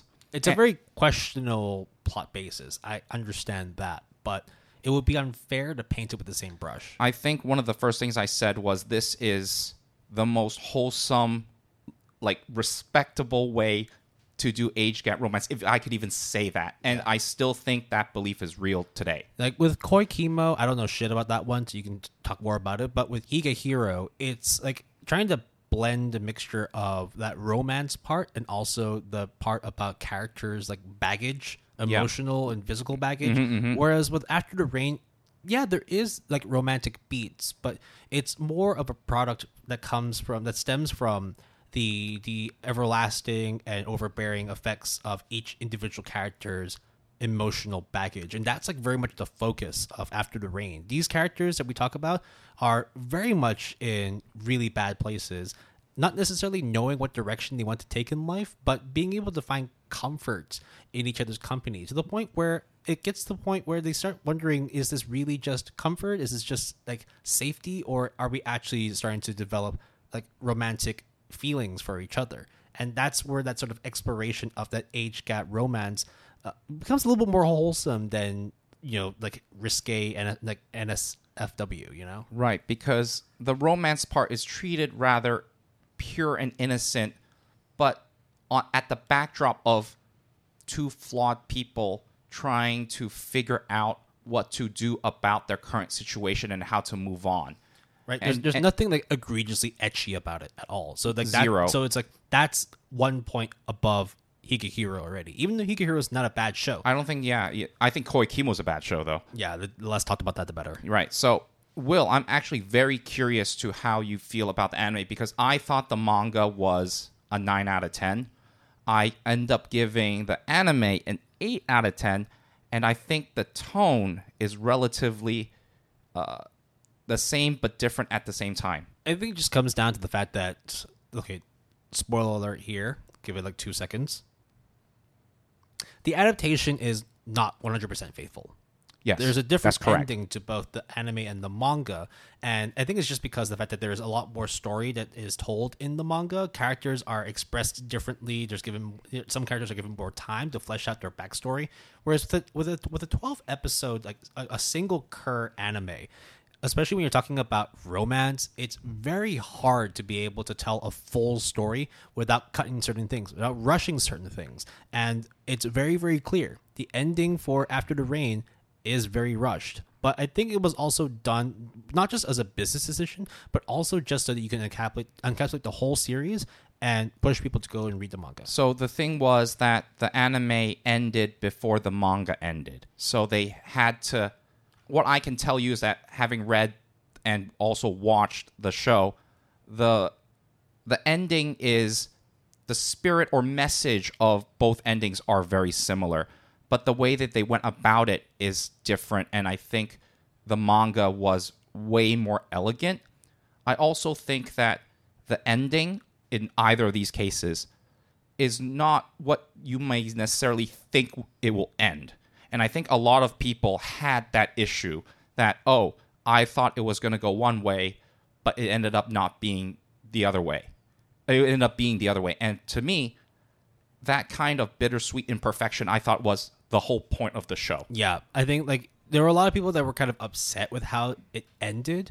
Let me tell you this: if you read the ending for the manga, you'd be even more upset. Yes, I was more upset, right? For sure. So like you would. This is one of those things where it's like I hate to say just to tell people to grow up, but like nothing is ever perfect. You can never expect like when things are supposed to go well that they will go well. Sometimes shit happens and you don't get the ending that you want. And that's kind of the point of these endings, especially with After the Rain. You look at this, and yes, it is titled as an age gap romance, but you explore every side of the spectrum of romance. It's like just because some people have good relationships is not the same thing for everyone else.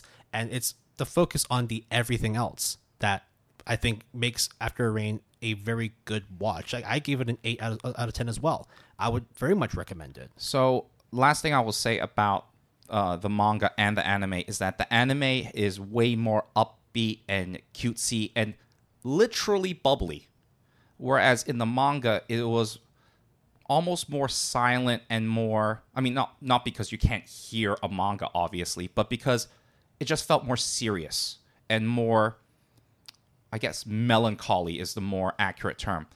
So when I was watching the anime, I was quite surprised at how upbeat, especially the OP and ED is fantastic, by the way. It's a fun opening and ending, yeah. But it just is like not what I expected After the Rain would be. But nonetheless, it's a if there was an age gap romance that I would say is very acceptable in terms of being crowd pleasing and good, and actually you can watch it in public. Yes, and actually having growth and development and not have it be basically a pseudo porn, then yes, After the Rain is a very good watch. On to the next ONA. We featured one earlier, Girl from the Other Side. Now we're going to go into Vampire in the Garden. Actually, no. Is Girl from the Other Side an ONA or an OVA? It's technically an OVA because they came out with Blu-rays. Right. Oh, and there was also stuff from before as well. So I guess, yeah, OVA would make more sense. Anyways, we're going to go into one of the ONAs that Wit Studio has produced, Vampire in the Garden. Now, I'll just say it right now. I haven't watched a single episode of it, but you've watched all 6 episodes, is it? 5 episodes. So, Vampire in the Garden is an anime original exclusive on Netflix. As I said, there's 5 episodes, and it was released on May 16th, 2022. With a MAL score of 7.14. So not necessarily a great score, but it's still an okay score. Do you feel that that's a fair reflection of Vampire in the Garden? In this world that is like kind of like Cold War Soviet Russia. So if you've ever played the video game Frostpunk, imagine that. Or the world in Fire Punch, but like in terms of like how cold and depressed everything is. But in this world, Will, there are vampires and there are humans. And they don't get along. But it just so happens that a human girl and a vampire queen both are sick of the fact that the two sides are fighting. And they decide to escape together to go to this supposedly paradise where both races are able to coexist in peace and harmony, but things don't always go so well or as planned. I think Vampire in the Garden is basically the same issues I had with Bubble, except not as drastic in every sense of the word. It doesn't look as good as Bubble. It doesn't sound as good as Bubble, but it sounds pretty damn good with its orchestral track. It also is very, very gorgeous. Because in this world, they kind of do this book burning thing where they like burn all music and all sorts of entertainment, because in this world, like, the vampires can hear it, so then they'll be able to track you down. And they call like humans worms, like warm bodies. So it's very heavy handed. There's a very heavy Yuri undertone as well, because it's the two like females, and they both imply very heavily that previously they both were like in some sort of relationship or friendship or more than friendship with other females. And overall, it's a very generic show about war is bad, don't hate, War never ends. war never ends. Like, you know, you should learn to love one another.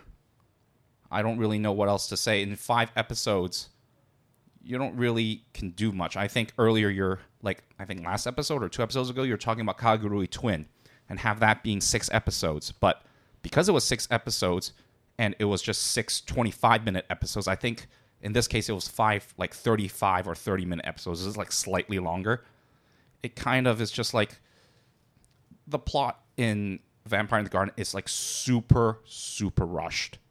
Like all of a sudden, things just happen like in succession, and it shouldn't. There should be like more build up, or you went from like traveling in a car to all of a sudden be in a hotel to all of a sudden in a submarine or whatever. And it's just like, where was everything in between? But you know, But overall, it's a decent show at least, right? there's a lot of blood, a lot of action, and I think I gave it a 7 at the end, and I still think it's a good show. It's a respectable score. It's a very respectable score, and it's not a bad show. It's not a bust, right? No. Yeah. Okay, on to the next one. Now, this is a show that Jason has talked about multiple times throughout the history of GAP, but it was only recently that I actually got round to watching all of Ancient Magus' Bride. So as a reminder, it is based on a manga of the same name, published in English by Seven Seas Entertainment. I can't remember when it actually aired, but it was at least like 5-6 years ago. You can pull that up. Yeah, I'll pull that up. Yeah. So manga score, very respectable, very, very respectable, 8.36, and the anime is an 8.07. So still a very good score. Now, after hearing Jason go on and on and on about Ancient Magus' Bride, it's not hard to tell that, Jason really likes this show, and the fact that we're also doing a Wit Studio analysis, I had to watch this. I'd say that the story itself is very well written, and it's a very compelling tale on that mystical fantasy sort of atmosphere mixed in with a lot of supernatural shadiness. It essentially follows the character Chise Hattori, who is a young high school girl from Japan, who is sold at an auction and bought by a mystery buyer and then transported to London to live out her life under the tutelage of this skulled man named Elias Ainsworth. It is then told to her that there is a certain path that she needs to take, and as she starts going further and further down this road, more and more mysteries start to unfold. More about this new supernatural life that she leads start to come towards her, and therefore, this is one of those things where as you start unfolding more of the mystery, your actions then lead to consequences. And this is very much a show where you start seeing this young girl who felt so unloved and so lonely in the beginning part of her life, and slowly becoming a much more mature and self-aware young woman. That's in the end, you just start seeing this girl sort of go from a toothless, very, very harmless girl, into a very much feared, smart, and very diligent woman. It's a very well told story, and there's also romance between the Beauty and the Beast, essentially. Very much so. Now you talk about like the plot, you talk about the delivery, the characters, the character designs, and the character stories are all really, really good. I like that part of the anime, and it's also one of those where it's almost oh shit, what was that series with that sage who goes around clearing like mystical deities? Not Mononoke. Mystical deities? You know how there's like little curses in different villages, and that guy with the one eye goes around clearing stuff. You know which one I'm talking about. Shit, it sounds really familiar. Go. The one with the English opening. I walk 10,000 miles. Mushishi. Yeah, Mushishi. It's very much in that kind of. Well, that took us that long Yeah, to figure out that. dude, My god. Yeah. So it's very much like told in that kind of aesthetic where it's a very, very slow paced anime series. And it takes maybe like 2 or 3 episodes to really go through like one character story, one arc. And that's kind of a good thing and a bad thing for me. The good in that they really do take their time to be able to fully flesh out individual stories, really build up certain characters, and give characters enough time and space to grow. On the other hand, however, because of how slow it is, and the fact you have to really focus on watching the series, it can be a tad bit boring. No, I very much understand that sentiment, right? Okay, so first of all, it is, Will, just to answer your question about the anime, it is fall 2017, and I guess it'll be winter 2018, because it's 2 cours. Yeah, because it goes until March of 2018. Yeah, so 2 cours. Well, there you go. So, like, the criticism I have of it being slow and at times boring, I don't necessarily think it's a bad thing, but it's definitely something to take note of. It's a deliberate thing, though.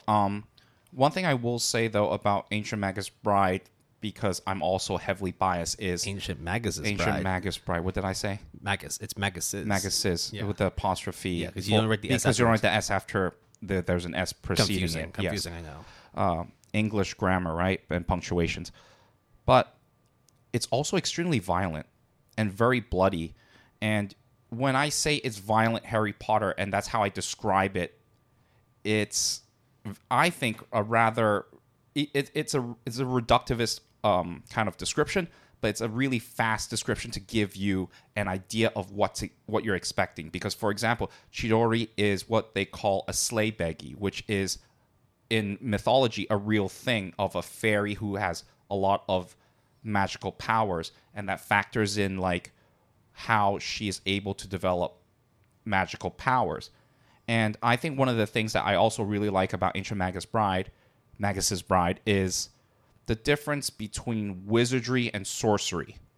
Because there are people who have magical aptitude, and then there are people that deal with the realm of magic, but has to use tools or incantations or like chants at their disposal. Yeah, that's where they have like that very specific definition between what it is to be a mage and what it is to be a sorcerer. Yes, and there's like different connotations for either or, and different beliefs and priority systems. Also, I think the Beauty and the Beast story, while very typical, is still done pretty well, I think. Some of the stories told, like, okay, the story about the spirit in the lake, that one was a fucking beautiful story. As long as it took. To clean the cleansing the lake, and that was like an amazing story. It took a very fucking long time, but it was worth it in the end. And again, with the criticisms I have about it being a very slow and at times boring kind of series, that's how it is with these kinds of shows where they want to slowly like flesh out the story. If they rushed everything and just got everything done within like 1 or 2 episodes, I think that would be even worse. Because you don't want to rush something that is as beautiful as the story of Ancient Magus's Bride. I very much appreciate that they do take their time to flesh things out. It's just, in the end, there are going to be times where you're kind of head-scratching a bit. Like, you miss something, but it's also like 3 episodes long. It's like, do I need to go back and sort of rewatch that part to understand it? It can be a little bit messy, but if you just like sit back, focus, enjoy the ride, I think it's definitely a worthy show to recommend. So you gave it an 8? 8 out of 10. Yeah, that's a very fair score. I gave it a 9, and I gave the manga a 10.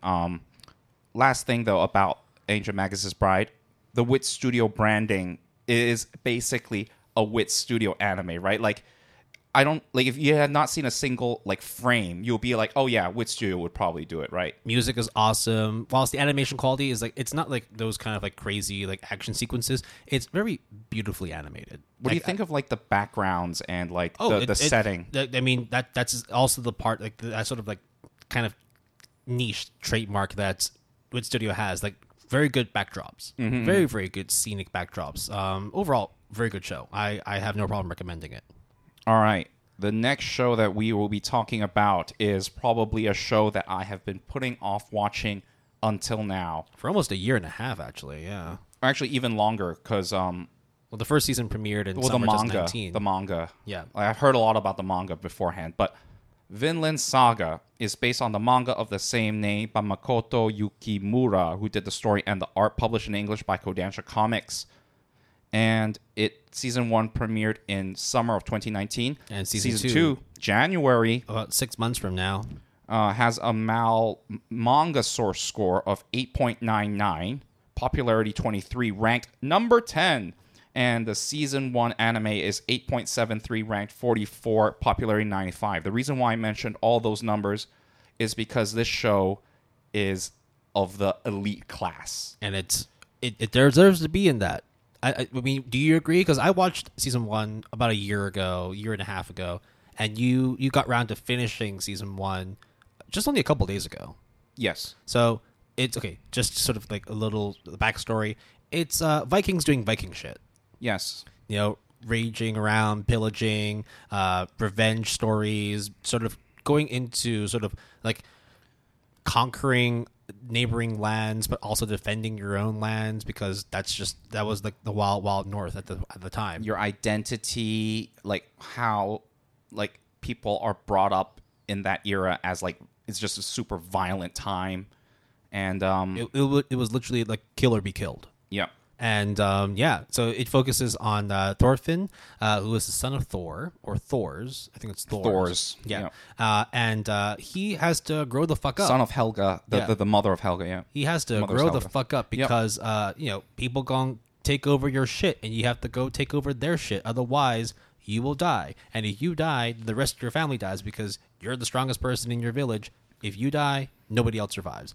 And that's pretty much like the premise of Vinland Saga. It's a very simple premise, but it's very, very well executed. It's one of those shows where I would describe it as a chronicle.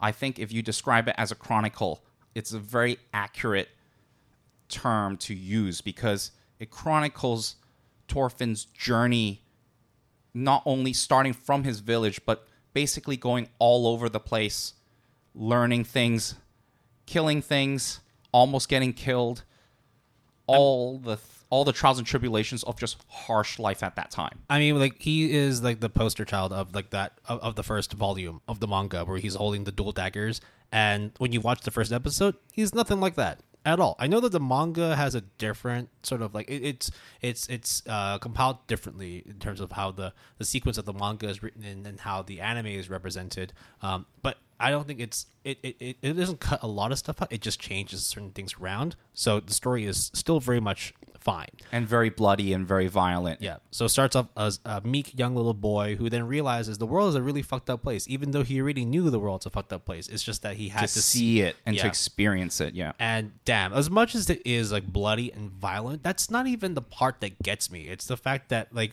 when you see people who have literally lost everything and they have nothing else to lose, then that's when you see someone really go out of their way to destroy whatever's in front of them. It literally when you fight with reckless abandon and you actually have nothing to abandon, then that's the scariest. You have nothing left part to lose, right? Yeah, that is like the scariest part of watching this upbringing of this young, very very innocent, but then quickly turned violent kid.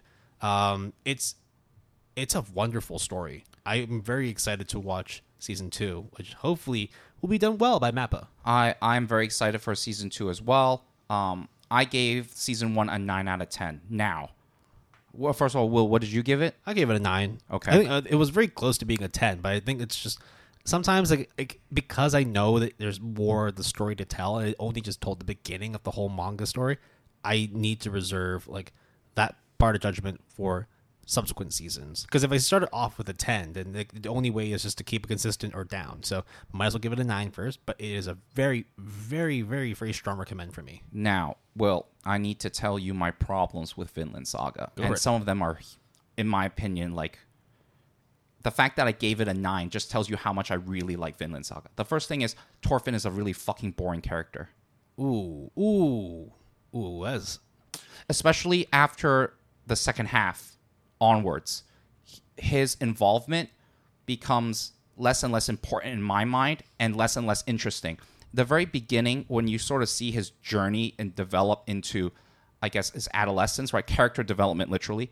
That was very compelling, very interesting. But after a certain point, to me, I was way more interested in what everyone else was up to and not what Thorfinn was up to. In defense of Thorfinn, I think, in a way, you would basically what you're saying, he's very one-dimensional, right? But I think it's because of the fact that he has a very singular motivation. And that's, I'm not going to spoil it, but you know what that motivation I know, is. yes. And therefore, that's going to be the overriding continuation from the beginning of the story all the way to whenever the fuck Vinland Saga ends. So I can see why you feel that, trying to get more involved in Thorfinn's story is kind of just tiring now because he's just doing the same thing over and over and over again. But it's because of the fact that that's what his character is. Not saying that, it excuses him. I understand, of course, that, if you keep watching a character just repeating the same thing over and over because that's what their motivation is, it can get dry. I think it's just because I'm so invested in his upbringing, invested in his story, that I'm okay with it. That if he just continues to rinse and repeat and just do the same shit over and over, I think that's the point of his existence. It's a sad existence, a very sad existence. But I can see your point in terms of what else does this character have to offer. Right. I mean, maybe season 2 will alleviate that problem that I have. The second problem that I have, it's not necessarily a problem, but It's an observation. There is a character who, after a certain incident happens, basically does the biggest 180 turn from a pussy to a badass in 2 seconds. I'm trying to remember which one, because there's a lot of things that happen, and I also watched That person has long hair. Okay, I think I know who you're talking about then. Yes, I know who you're talking about. Yep. So this person progresses and then has a certain incident happen, and then this person's outlook, attitude, priorities completely changes and does a 180. First of all, I'd like to say, when this person changes, the changes are fucking awesome. The character is badass as fuck.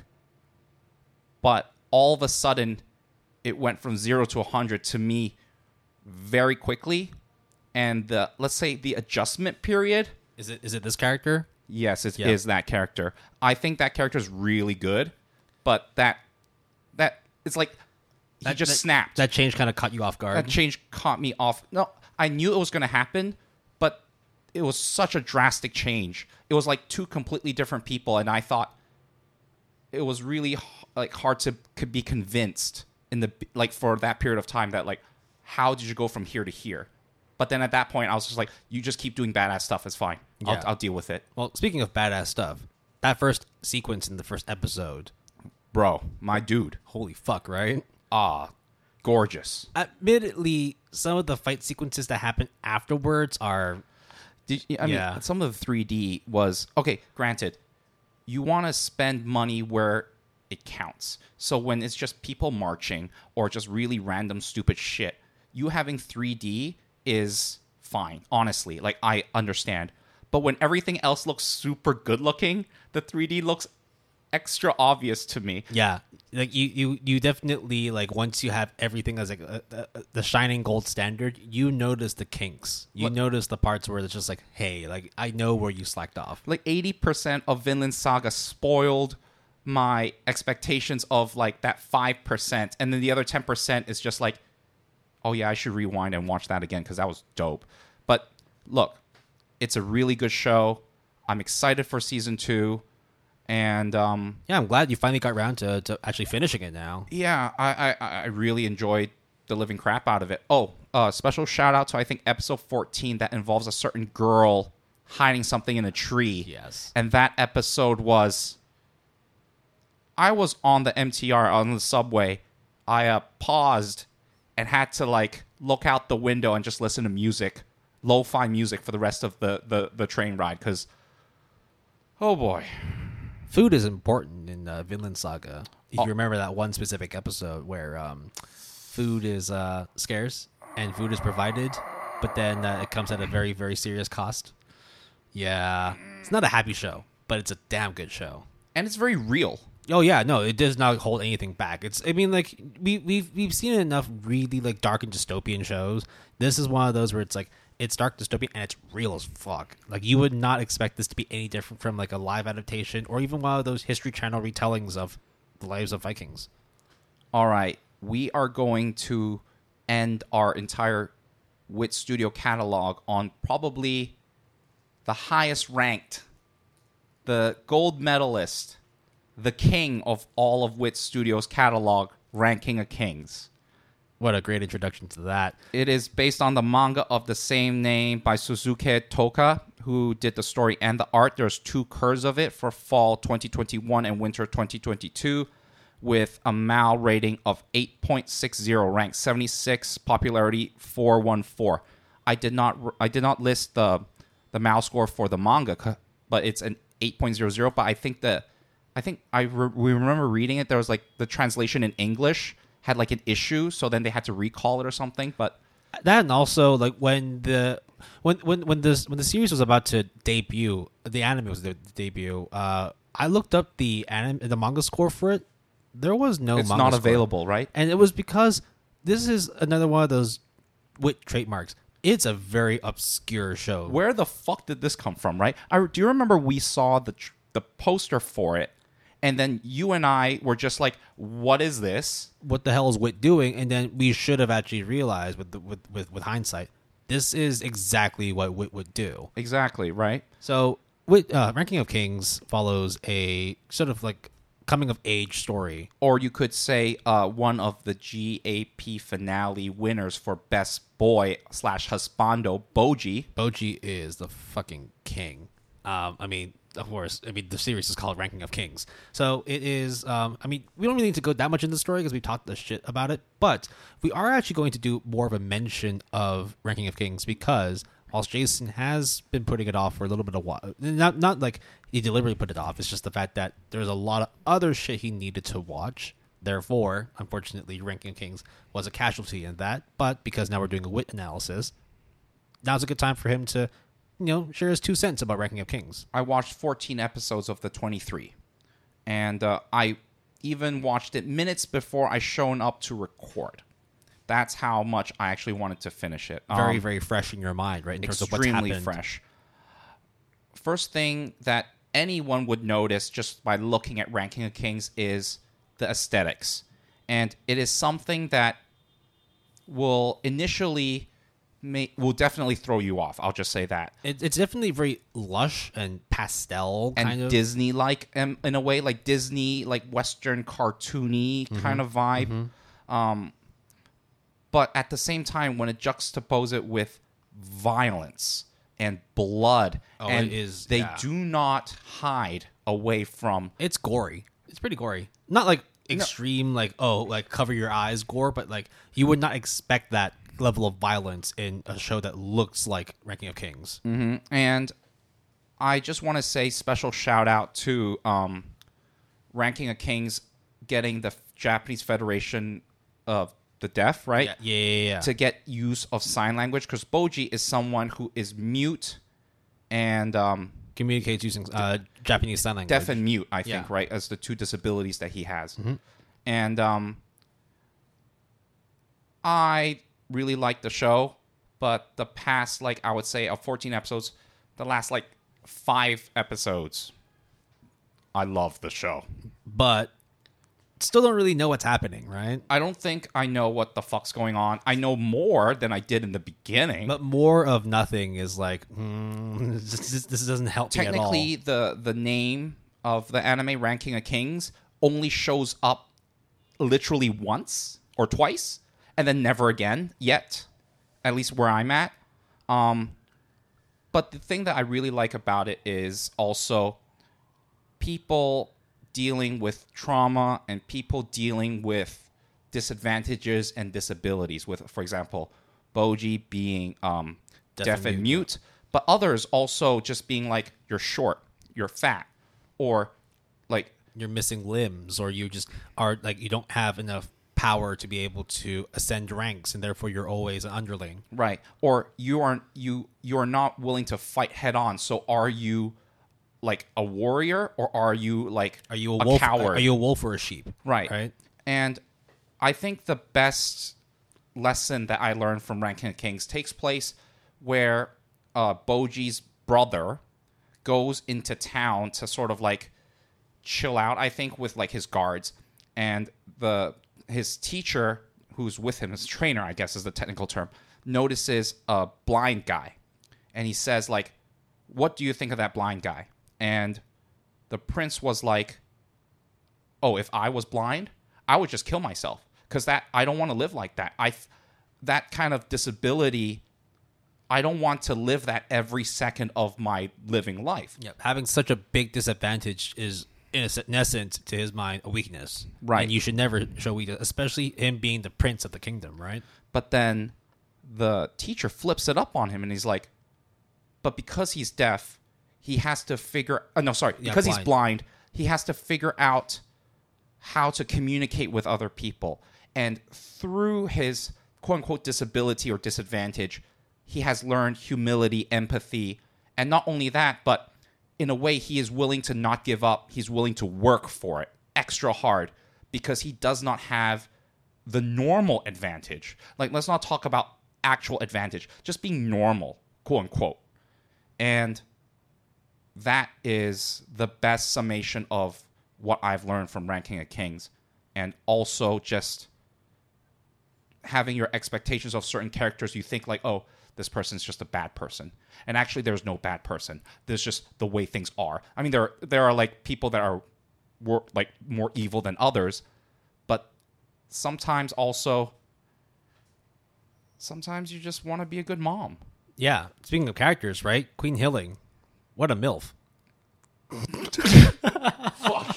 That's not what I was going to... Best mom. Best mom. I was ready, like, in the first, like, episode 2 or 3 to be like, oh, she's, like, this archetype. Oh, it's going to be like, oh, fine, whatever. And I was pleasantly surprised by how things turned out already at episode 14. And it's just... I teared up at one point. Yeah. Pretty good. So you got into the second cur, which means that they are now doing the second opening. Very good opening. Very good ending as well. So good. Actually, you know what? I would say of the 2 openings and the 2 endings, ED1 is the weakest. Yeah. I would say OP2, OP1, ED2, ED1. Well, I really liked ED2. I like ED2 as lot, but like OP1 is just like it's just really happy, yeah. right? And especially when you mentioned it's much in the same way where it's like when you're watching the opening for Hazuki, you kind of just want to just get up and march, right? It's the same way when you're watching OP1 props ranking.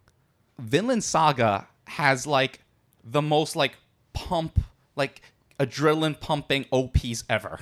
So Wit Studio has a really good track record of just really good openings and endings in general. Well, actually, yeah, After the Rain has really good music too. Yeah. It was like very bubbly and very nice. Spike's Family the End does not have good music though. Oh, I mean, I'm just bitter about it. All about Cabaneri is really good. Oh, Cabaneri is fucking good too. About Attack on Titan and Link Horizon is really good. I will say though that what's the opening that was done in part 2, the final for Attack on Titan, the one that hit the US Billboard. Oh, Sim, the Rumbling? Yeah. Oh my god, that's a fucking fire track. Or you could be like Vampire in the Garden, in which there is no OP and no ED. So it's just straight 30 minutes? Yes. Oh, wow. There's like no opening credits. There's ending credits, but like... It's just credits that's laid over like the ending sequence of whatever episode, right? Yeah, it's weird in that. But hey, look. The studio can be weird. Okay. So finally got around to Vinland Saga and Ranking of Kings. Worth it? Oh yeah, hell yeah! I knew it was going to be worth it. It's just time, right?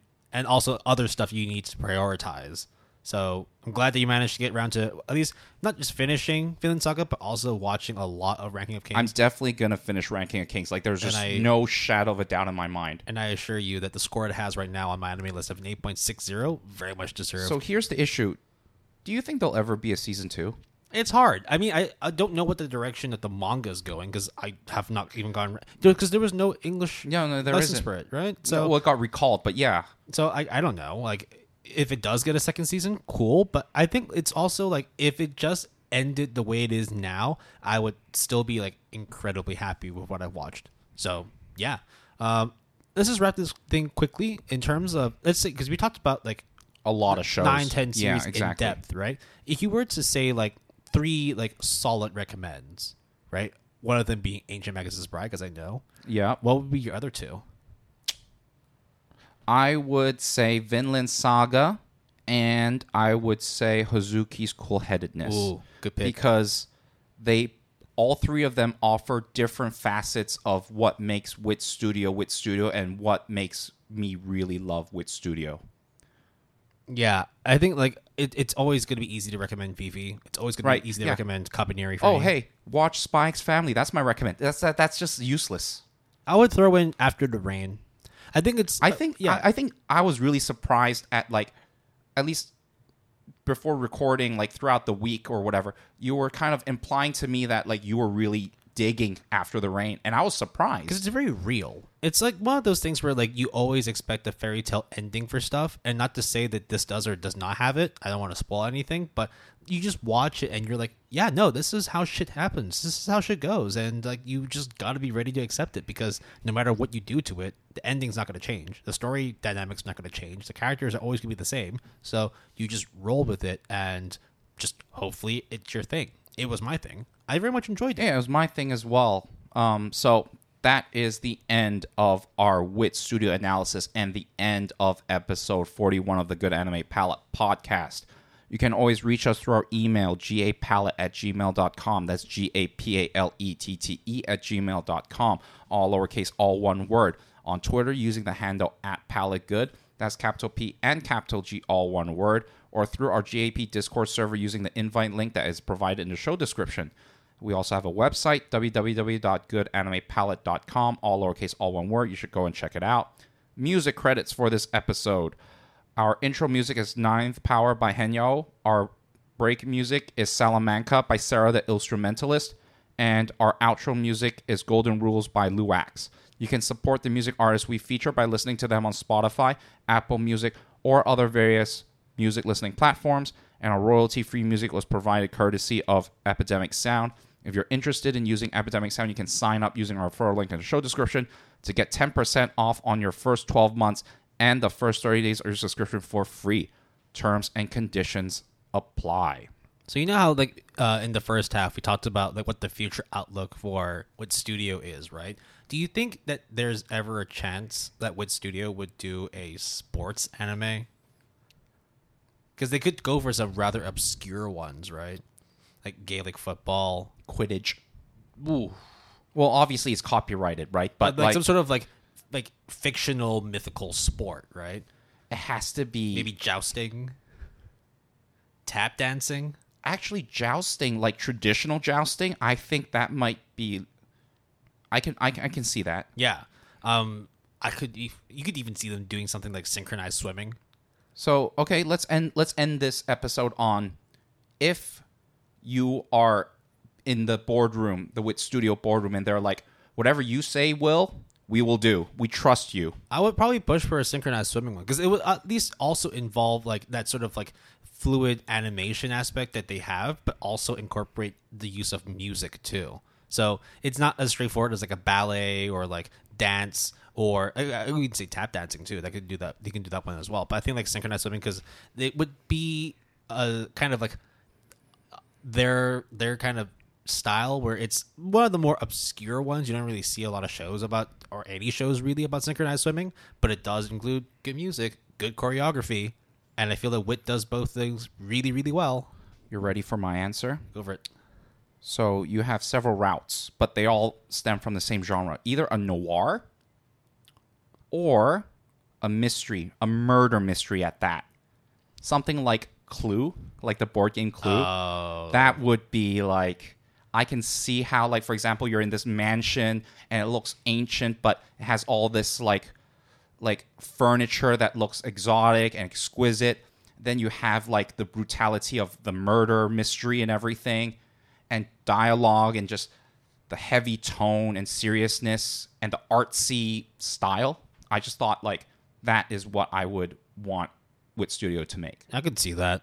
I mean, look, I think if there's ever like a new series that comes out that is produced by Wit Studio, like much in the way that we were very much like pleasantly shocked at how good Ranking of Kings is, I would be ready to take on whatever else Wit Studio comes out with. We reported earlier about Lost Studios being in the red, and a lot of studios have to either reconsolidate or so on and so forth. But for me, there are certain studios, I would say Mappa is not even in that category. I would say like Studio Trigger, Kyoto Animation, and Wit, where like their name automatically implies the type of, I guess, atmosphere or vibe that it goes for, because Mappa does everything in many ways. So it's kind of hard to sort of fix what Mappa, it doesn't mean they're bad.